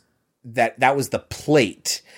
But we do see that there are shards. That was the clay pot. That was the flower pot. I know, but when she's looking with her phone... nice trick. Yeah. And then she picks it up again. That's a good point, yeah. But then she uses it to tell that there's a real body there. Her fiance, dead, stabbed in the neck. Well, yeah, but I don't think that she's our best. At that point, I don't think we should be really relying on her to be our narrator. Yeah.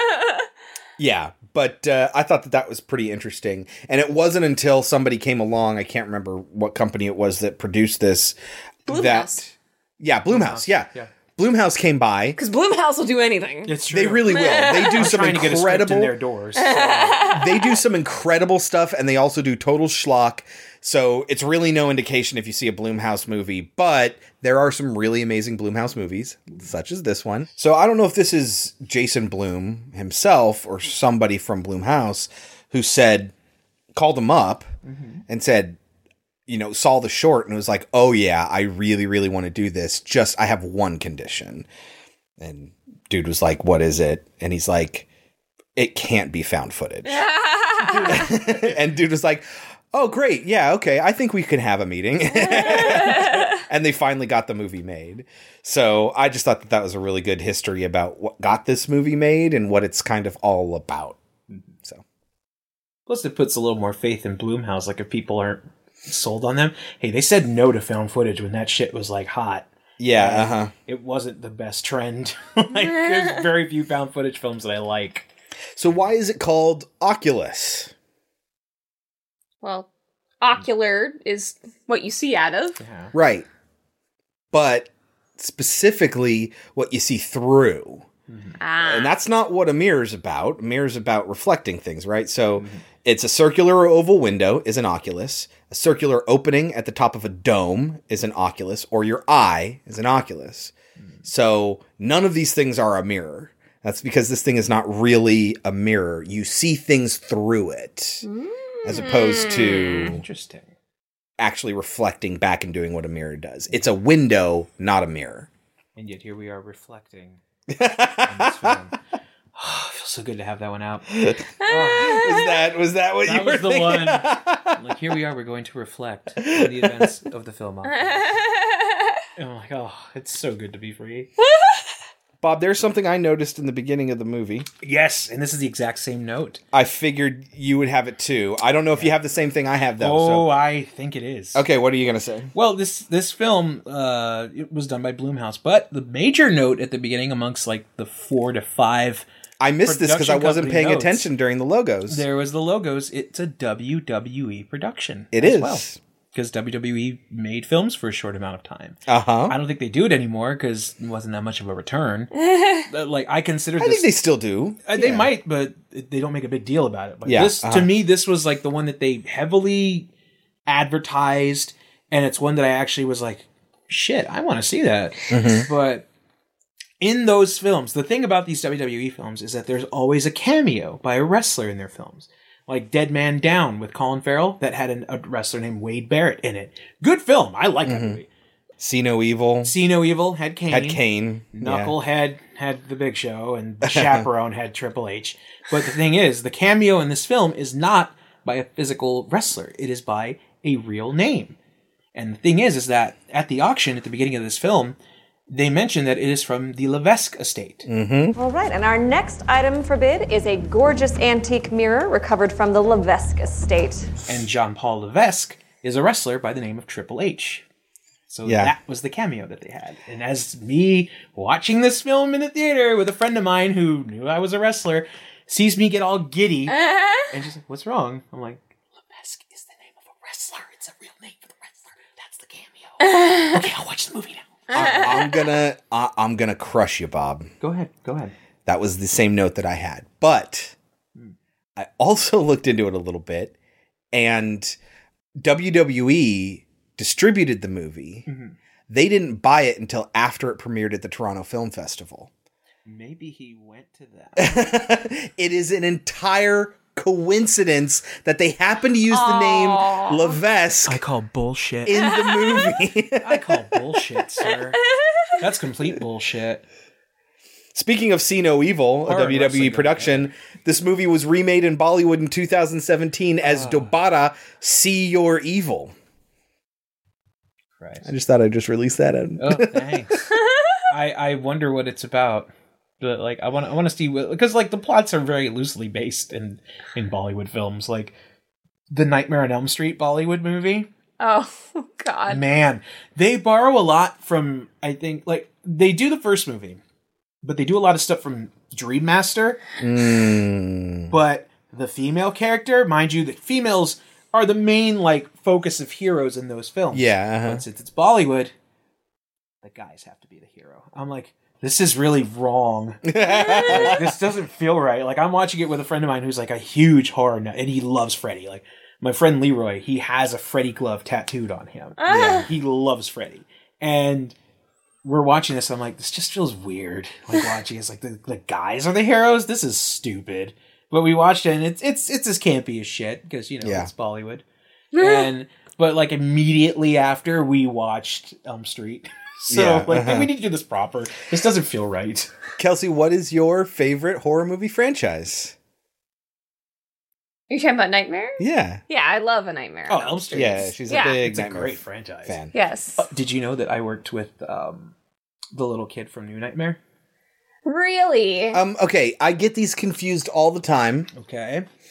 Is he either A, the kid from Jurassic Park who gets his guts torn open fake by the one who gets the Velociraptor also means bird of prey in the very beginning of Jurassic Park, or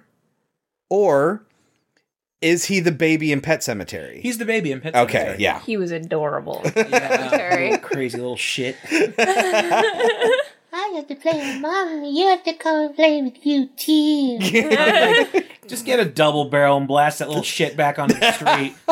And he's like, no fair. No fair. I'm like, oh, go finish. God, we gotta watch that movie again. Yeah, do you want to watch it after this? I'll buy pizza, fresh pizza, and we'll watch.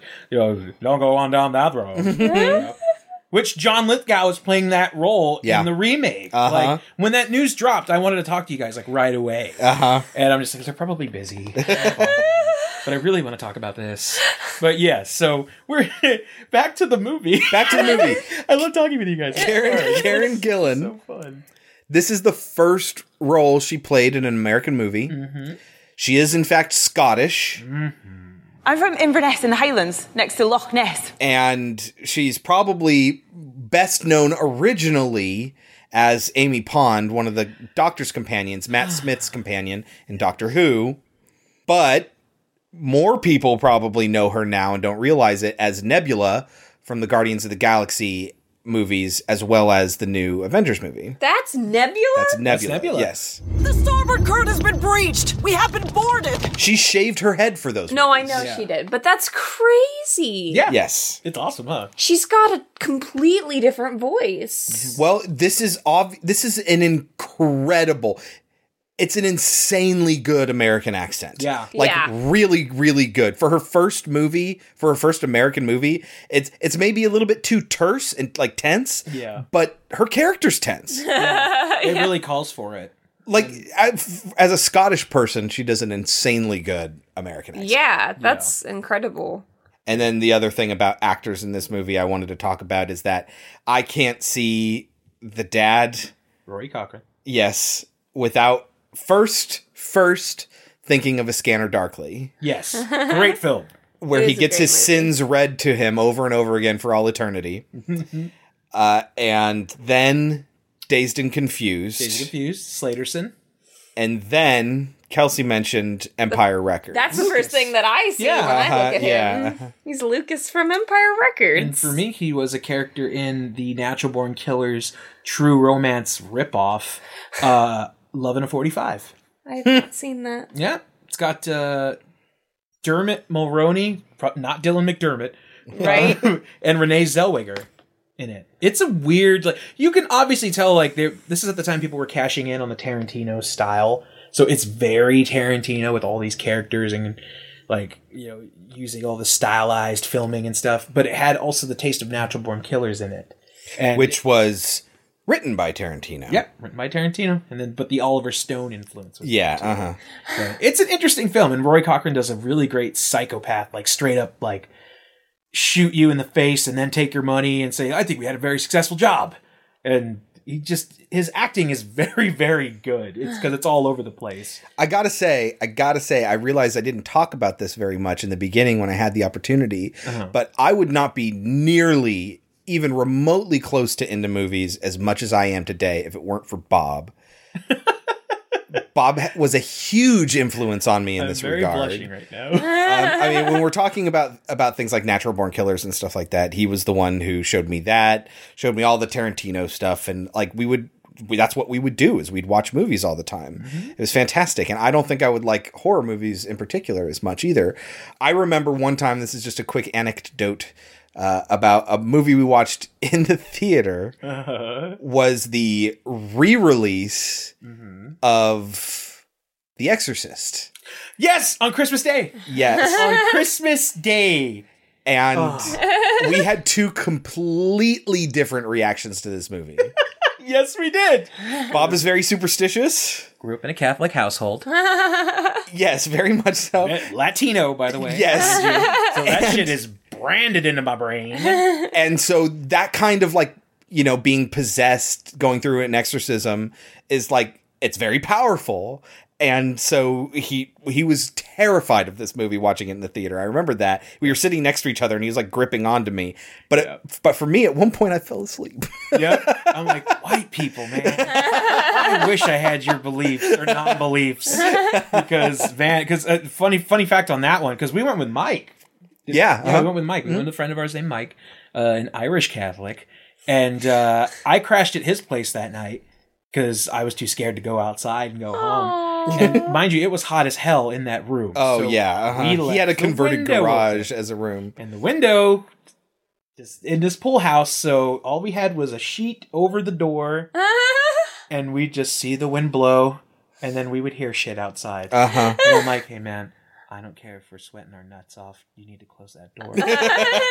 He's like, you close the door. I'm like, fuck you, it's your room. You go. If something attacks you, I'll fight for you. And just enough, like he closed it and ran back into the bed and just like, why did we go see this on Christmas Day?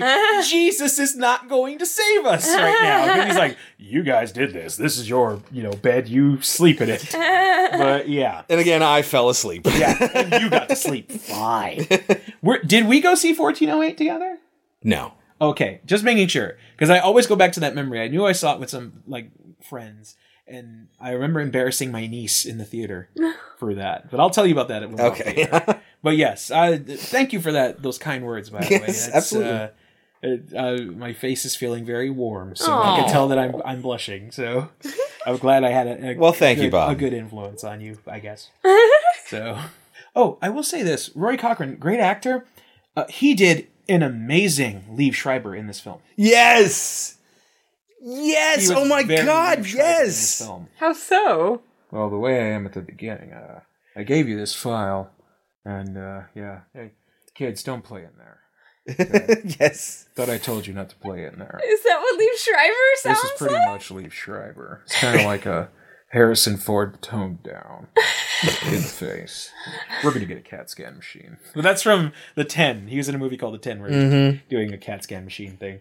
But like Rory, I felt like, I love Rory. Like, I'm glad that they casted him. But watching the movie, I'm like, I really feel like they wanted Liev Schreiber. Just as an amazing actor as well, but he's really doing a good Liev Schreiber. And a lot of actors do that. A lot of times, people don't think that they can get the specific actor for a film. Like, we're looking for this type of actor instead of straight up going to the actor. So I really feel like this was the case. Like, we're looking for a Liev Schreiber kind of character actor. Rory Cochran's pretty good. Let's get him. Can you do a Liev Schreiber? Suppose I could. Wow, you're in. So, yeah, good Liev Schreiber by Roy Cochran. Plus Starbuck from Battlestar Galactica. Katie Sackhoff. Yeah. Yeah, I didn't watch that show. I didn't either, but I wanted to, be cool for this one girl I was seeing. I'm like, oh yeah, I'd totally seen that. Oh, that's Starbuck. Oh, is that? Oh shit! I blew my cover. So. Apparently, her and Karen Gillan are very good friends. Oh. Even though they share all of one scene together where they hug. And that's like it. Yep. And then a boat anchor through the back of the head. The watching the video of that. Because they have video. I was asking at the end, I was like, do we have any reason to think that they didn't actually successfully capture all this on video and now there's proof? Mm-hmm. And no, actually, we get confirmation that they did record it because we have him hitting the switch and releasing the anchor and killing her. And her arms just going back. Yeah. It's like, oh, God, that's so brutal. And right after this happens, as he's getting carted away, and they're like, this is what he did to his sister, and they haven't looked at all the other footage, he's screaming, it wasn't me, it was the one-armed man. No, it was the mirror. It was the butterfly. And it goes back and forth between the timelines. I really like how they play with the timelines in this movie. Mm-hmm. How at first it's seeing things, and then you see the actual characters, and then they can touch each other. They're interacting at a certain point, and it kind of culminates at the end when the timelines are really, really mixed up, where young Tim and older Tim are both being arrested and screaming the same thing. It wasn't me, it was the mirror. And we're flickering between the two timelines, almost like it's cuts in an edit where we would go to a different shot, and instead we get a younger Tim, and then we cut to a different shot and it's the older Tim, and it's like back and forth, and the scenes are very closely mirrored.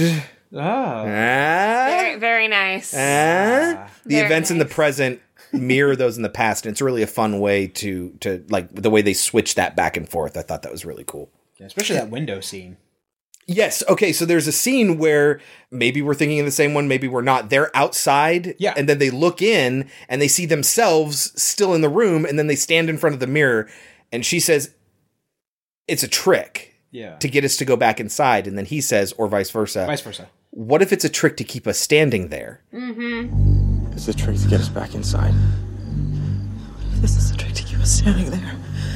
And they don't know which one they actually are. Mm-hmm. It's so cool, and I absolutely love it. Yeah. And there are other great transitions, too, where things like a scare, where they open the door because they're hiding from their dad, and then he opens the door, and it's the mom, and she screams, and when it cuts to her screaming, it's the younger version of her screaming from the mom who's banging on the door now because they closed it back in her face. And those really cool, real smooth transitions between timelines. Yeah, kudos to the editor on this one. Oh, absolutely. Because even like when I first saw it in theaters to even now, I'm just like, this really like... It's showing you their perspective. Like, you don't know what the hell's going on, which is reality, which isn't. And you get genuinely scared. Like, oh shit, yeah, she's behind the door now. No, wait, she's not behind the door. Where the hell is she? Like, you're asking questions in your head while you're trying to figure out what's going to happen. I have to say, even if you don't think the movie's good, you have to admit it's crazy inventive. Yeah. I think it's great. I think it is very inventive. I think that all these, the editing is fantastic. And all that, and the way that we're describing it almost makes it sound like it would be frustrating. Like, oh, come on, like, which storyline are we in? What is real, what's not real? But the movie is made so well, and it keeps you on the edge of your seat so much that you don't have time to get upset. You don't have time to get frustrated and be like, I don't understand what's going on, because you're so gripped in the story. It's very engaging. The acting is great. The writing is great. It's a beautiful house. It's a beautiful movie. It's really good. And I'm really surprised that it didn't do anywhere near, like, I think it should have done way better than it did. Yeah, I agree. It's, I remember coming out of the theater saying that was a WWE released film. That was really damn good. Like, me and my friend, we were just talking about it for hours and hours. Like, first off, we're Whovians, so we were just so proud that Karen Gillan was in this amazing film. We're like, oh my god, it's going to be a lot of opportunities for her. Very good. And then we were just like, man, like, did you know like what timeline we were in? Like, no, I didn't. I'm like, excellent, good, because I usually I'm like, oh, I can't follow this or anything else. But this film, everybody's running around trying to get to safety or trying to get away from the mirror or anything else, and it's a maze. It's a puzzle of a film, and yeah, like as you stated earlier, even if you don't like this movie, you have to give it that amount of credit that there was love and care put into this film. It's carefully crafted. So I will say there are still tropes. Oh, there's definitely tropes. There's literally no such thing as the perfect movie. Right? No, totally. Yeah, but like I just last week talked about how frustrating it was that they use multiple times in Closed for the Season, the one where somebody's getting overwhelmed by noise and somebody's attacking them, and then they scream, make it stop, make it stop, make it stop! And then it stops when they scream like that. Mm-hmm. That happens in this movie. Mm-hmm. When it happens to Timbo, and he screams, this isn't real, this isn't real. And when he screams it the loudest, that's when it stops happening. When there's like banging and there's flashing and the ringing noise. I disagree because there are still things happening around him. Just because what was upsetting him the most stops doesn't mean that the other things around him have stopped. Because after he says like, it's not real, he comes back to reality. Yeah. And I feel it's another thing about this movie. If you think, I'm going to sound like a crazy person, you think like the mirror. The mirror is like, oh, he's at his most vulnerable right now. I think this could be a good opportunity to have him kill his sister. Mm-hmm. So let me create a false sense of hope for him. Mm-hmm. And go ahead, pull the switch.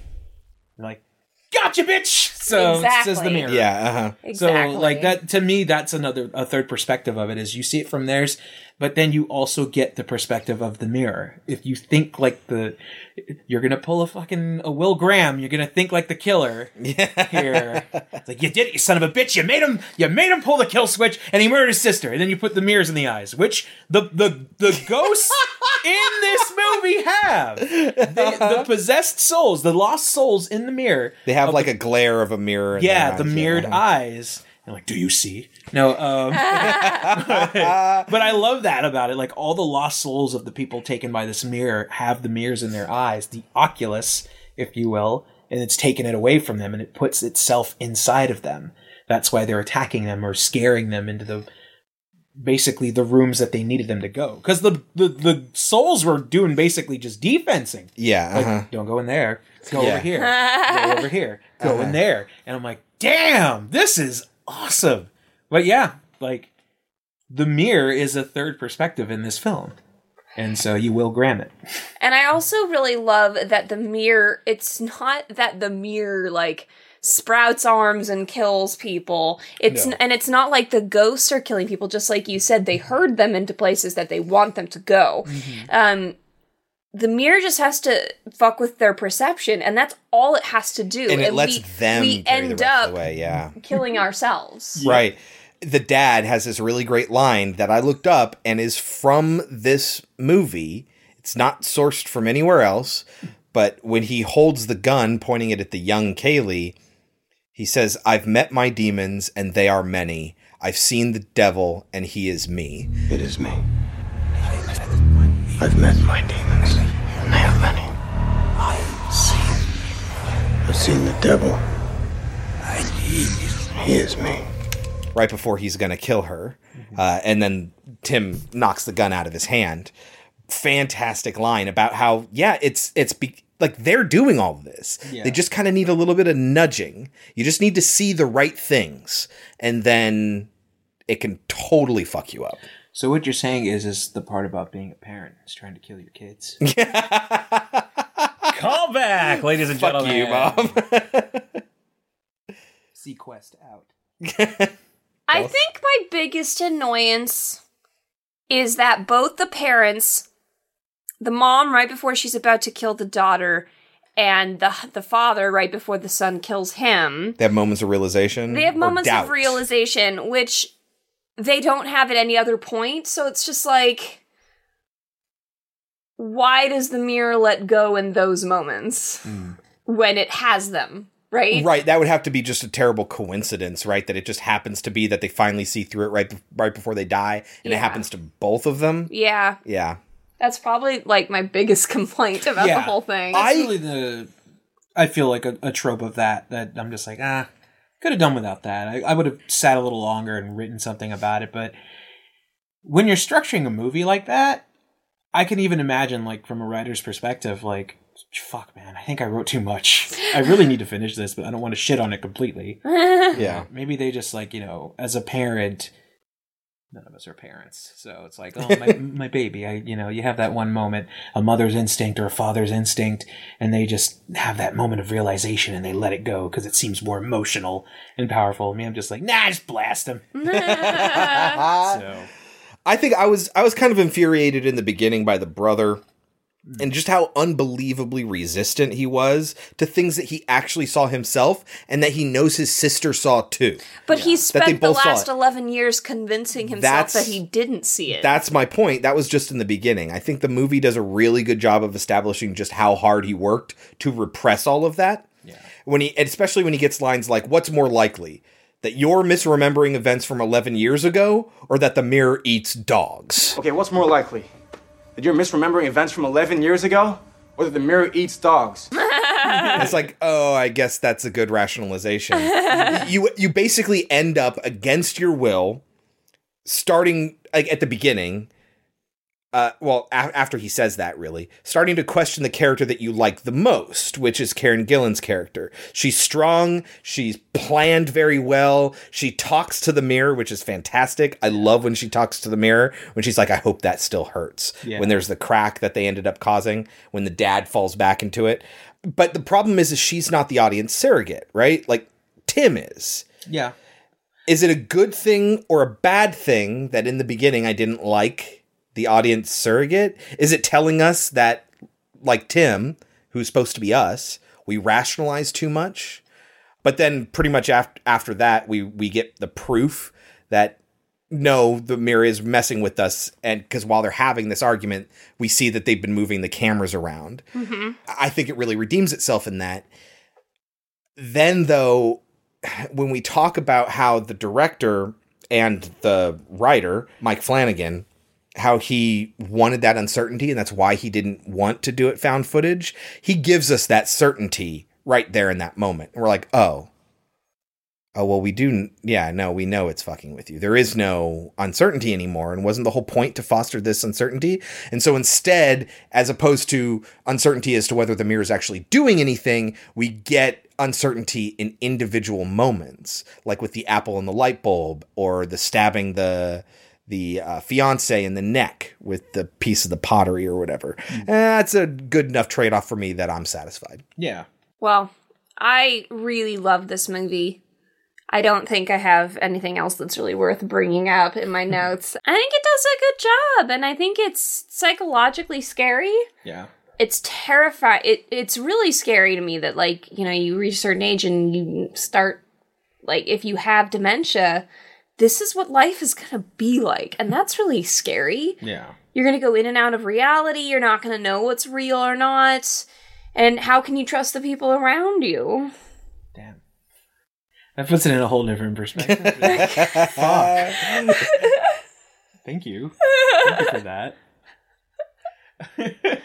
All right, that was 2013's Oculus. Kelsey, what do you think it got on Rotten Tomatoes? I'm going to guess an 80. Bob? I don't know too many people who like this movie, so I'm going to say 50s? 73. Oh, much better than I thought. I'm very pleased to hear that. Wait, the Metacritic is 61. Why do you think that people didn't like it? Not a lot of people talk about it. They don't talk about it. Doesn't mean they don't like it.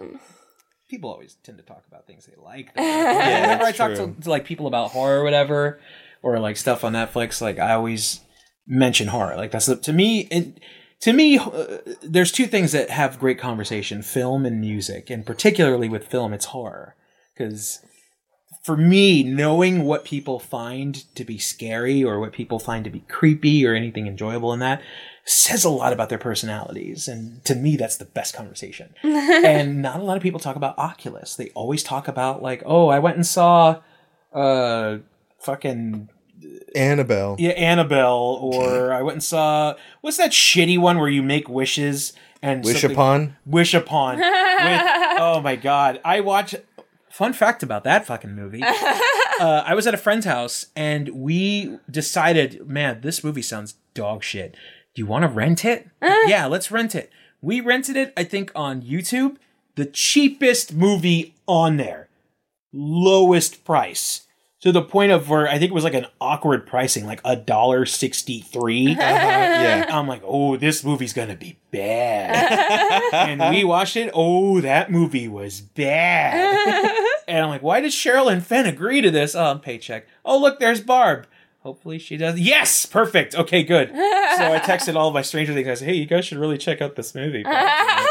And but yeah, that movie was terrible. But like getting back to that, like horror for me is a great conversation and finding out what a person finds is scary. Because I strongly believe like fears, letting somebody know what you're scared of is the type of trusting vulnerability of it, to where I've seen enough horror films to where if you tell somebody what you're scared of, there's a possibility that that person is going to use that against you in some way, shape, or form. All of the Twilight Zone movie opening. Dan Aykroyd was a dick in that movie. But yeah, the reason why I thought about this movie getting lower than it did is because not a lot of people talked about it, and that makes me happy to know that it did get a better score than I thought it would get. So that said, what would you give it? Honestly, I would give it what was the score on the Rotten Tomatoes again? 73? I'd give it a 76. Because it's really good. Like I like the structure of it and everything.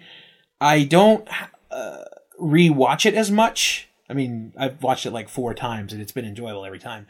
But like, I think as time goes on, to me, it will be replayed a lot more in my personal preference of it. So it's there, but it's not the structure of like a Christine or a Shining or like you're next or anything like that. Like the gimmick of it is not enough to make me watch it over and over again, but I'll watch it again as time goes on because it's like drinking a nice wine. You want to have it, and oh my god, this is so fucking good.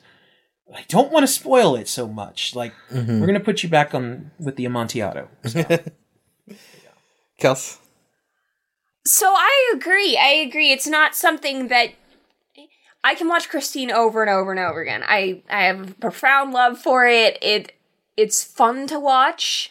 Whereas this, it doesn't have that fun factor for me, so it's not one that I'm like, oh my god, I love it so much, don't touch it, it's perfect.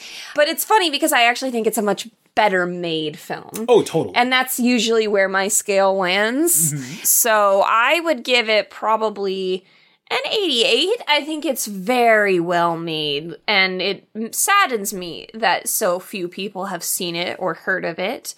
I think it's great. Yeah, I highly recommend it. But yeah, it's not one that I'm gonna like. If you were to be like, let's watch Christine again tomorrow, I'm probably like, okay. Yeah. But like this one, I'd be like, I just watched it. You know. Yeah, I'd probably give it an 83 for those same reasons. I think it's a really high quality movie. It's very well made. It's a great film. Now, I don't love it as much as I love Christine, but it makes up for that by being a much more competent movie. I think, yeah. Especially in a time when, like, horror, like, at the time that came out, horror was, like, good horror here and there. It wasn't all the time. Like, that's why I love it even more, because I remember that time in entertainment, because horror was just being literally farted out every month. Well, that's where, I mean, Blumhouse is kind of the angel and the devil of horror around this time. They put out shit like Annabelle and then amazing stuff like Insidious. I know a lot of people don't like Insidious, but I love They're wrong. Insidious. Yeah, they're very wrong. There's a deeper meaning to it. And we can say The Insidious Conjuring is 2, not The Conjuring 2, but The Conjuring also. Not The Conjuring 2. There's Conjuring 2, and then there's the British remake. So, it's the era of cool horror, I feel, right? That's the way we kind of define. There's the old school horror, there's the 80s style horror, and then there's like the cool horror. Those are our three eras that we love the most. Those are the best ones. I mean, so that was 2013's Oculus, and that concludes our week of haunted stuff, otherwise known as Material Possessions. So good. Thank you. So good. Man, I love it. Kelsey, what's on the slate for next week? Next week, I think you're going to be very excited. I was excited for this week. I know you were, and I think next week is going to be very exciting as well. So next week isn't exactly a double feature, because it's the original and then it's kind of a prequel, but next week we're watching The Thing. I was going to say The Thing. Oh my god. John Carpenter continues into next week with The Thing. Yeah. And The Thing, which I've not had the seen the same new one. name, but it's a prequel. We were just talking about this in Leonard Maltin's review. Bob is not liking the new one. Bloody movie. I love the John Carpenter The Thing. That's like the holy grail of practical effects. I haven't seen the remake, but I have seen some of the CGI, and it is not good. It's I don't know why they, like, for a movie that's so well known for the practical effects, why they wouldn't do practical effects just baffles me. Yeah, I don't. well, because studios are very comfortable with the cheaper CGI, and it. Yeah, I don't want to tell you guys too much. I mean, you know what you know going in. Right, I know very little. I just know that Ramona Flowers is in it, and it's a prequel. She's wonderful. I mean, even the most wonderful actresses and actors do shit every now and then. But it's true. But yeah, you believe me, I'll be listening for that episode because I want to hear your guys' thoughts on it. But yeah, to me, The Thing is untouchable, and they touched it. The first one is always incredible. Whenever it's cold, I watch it. Oh, okay. So, yeah, we're not going to go that route. We're going to go movies that are actually titled The Thing. Yeah. And it's going to be weird because the second movie is the first in the timeline. Sorta. We're not going to mess with the format, though. We'll do John Carpenter's The Thing from 1982. Take notes on that. Followed by The Thing from 2011. And I am super, super excited. Thank you for adding this to the list, Kelsey. You could always read the short story that it's based upon because it's really good. Yeah. Nobody Who Goes reads There? it. Yes. Yeah. It's super good. I've been meaning to find it. I've been wanting to reread it. I've read the one that They Live was based off of. Oh, I didn't know it was based on a book. It was a short story. Oh, okay. In the meantime, you can reach Naughty Bobby Ramos at Dino Winwood on Twitter. Anything else you want to plug while you're here? You can catch me on Championship Wrestling from Hollywood. Check your local listings on that as the character Howdy Price. I'd greatly appreciate it, the ratings and whatnot. David Arquette is a big fan of mine, as well as recently Pee Wee Herman. Nice. So yeah, you can catch me on those two. Thank you for coming in, Bob. I'm really very glad. happy to have been here. When you guys told me that you were doing a horror podcast, I'm like, wonder when they're going to ask me. I posted on Twitter about Christine, just in general, about how much we love Christine, and then you responded with something to the effect of, I wish I could watch it with you. Yes. Yeah. And so when Kelsey said, hey, we're doing Christine next week, I was like, oh, Bob posted The Thing. We need to invite him to do this episode with us. So it worked out really well. I'm glad I got to watch it with you guys and be on the show. So thank you. And since this is a horror podcast, we're honored to have the Ginger Dead Man join us. Not a problem. You can have me call in or come back anytime, or cut a throat or two. It's no problem. How was it fighting the evil bong? It was fine, but just, not as bloody as I thought. Why does he fight the evil bong? Well, the evil bong is she controls people when they smoke her and stuff, and it's a very deep plot. I can tell. Yeah. It's cutting into Ginger Dead Man's playtime. His bloodlust needs to be How did he come to life? He was a serial killer who got shot. So Chucky. Yeah, it's pretty much Chucky. But okay. Please don't fire me, Charles. But his soul gets trapped in a cookie, a murderous cookie. So if you want to go like more origin story with it, I was in one of the previous ones as an extra who got killed. We filmed at a roller disco because it's in the 70s. I think it was called Saturday Night Cleaver. And he puts this electric current into the roller rink, and we all get electrocuted and we die. So you see me for a quick second going, and I die in a roller rink. So, that's awesome. Thank you. Very nice. Very nice. Well, thank you for joining us, Bob. Thank you for having me. It was an honor. Until next time, you can always reach us at podcemetery.com. There you can browse all of our episodes, even a list of every movie we've ever had on the show if you just want to pick and choose. You can also leave a comment under any of the episodes. You can share your thoughts about our recording, the movies. You can recommend one or two for us to cover in a future episode, which we do listen to and try to incorporate. You can also email us at podcemetery@gmail.com or follow us on Twitter at podcemetery. Don't forget to rate, review, and subscribe in your podcatcher of choice, because that really, really does help us out. And thank you, as always, for listening. Until next week, I've been Chris. I've been Kelsey. And I'm the Ginger Dead Man. Bob, do you have any parting words of wisdom to share with the audience? There is nothing like being behind the wheel of your own car.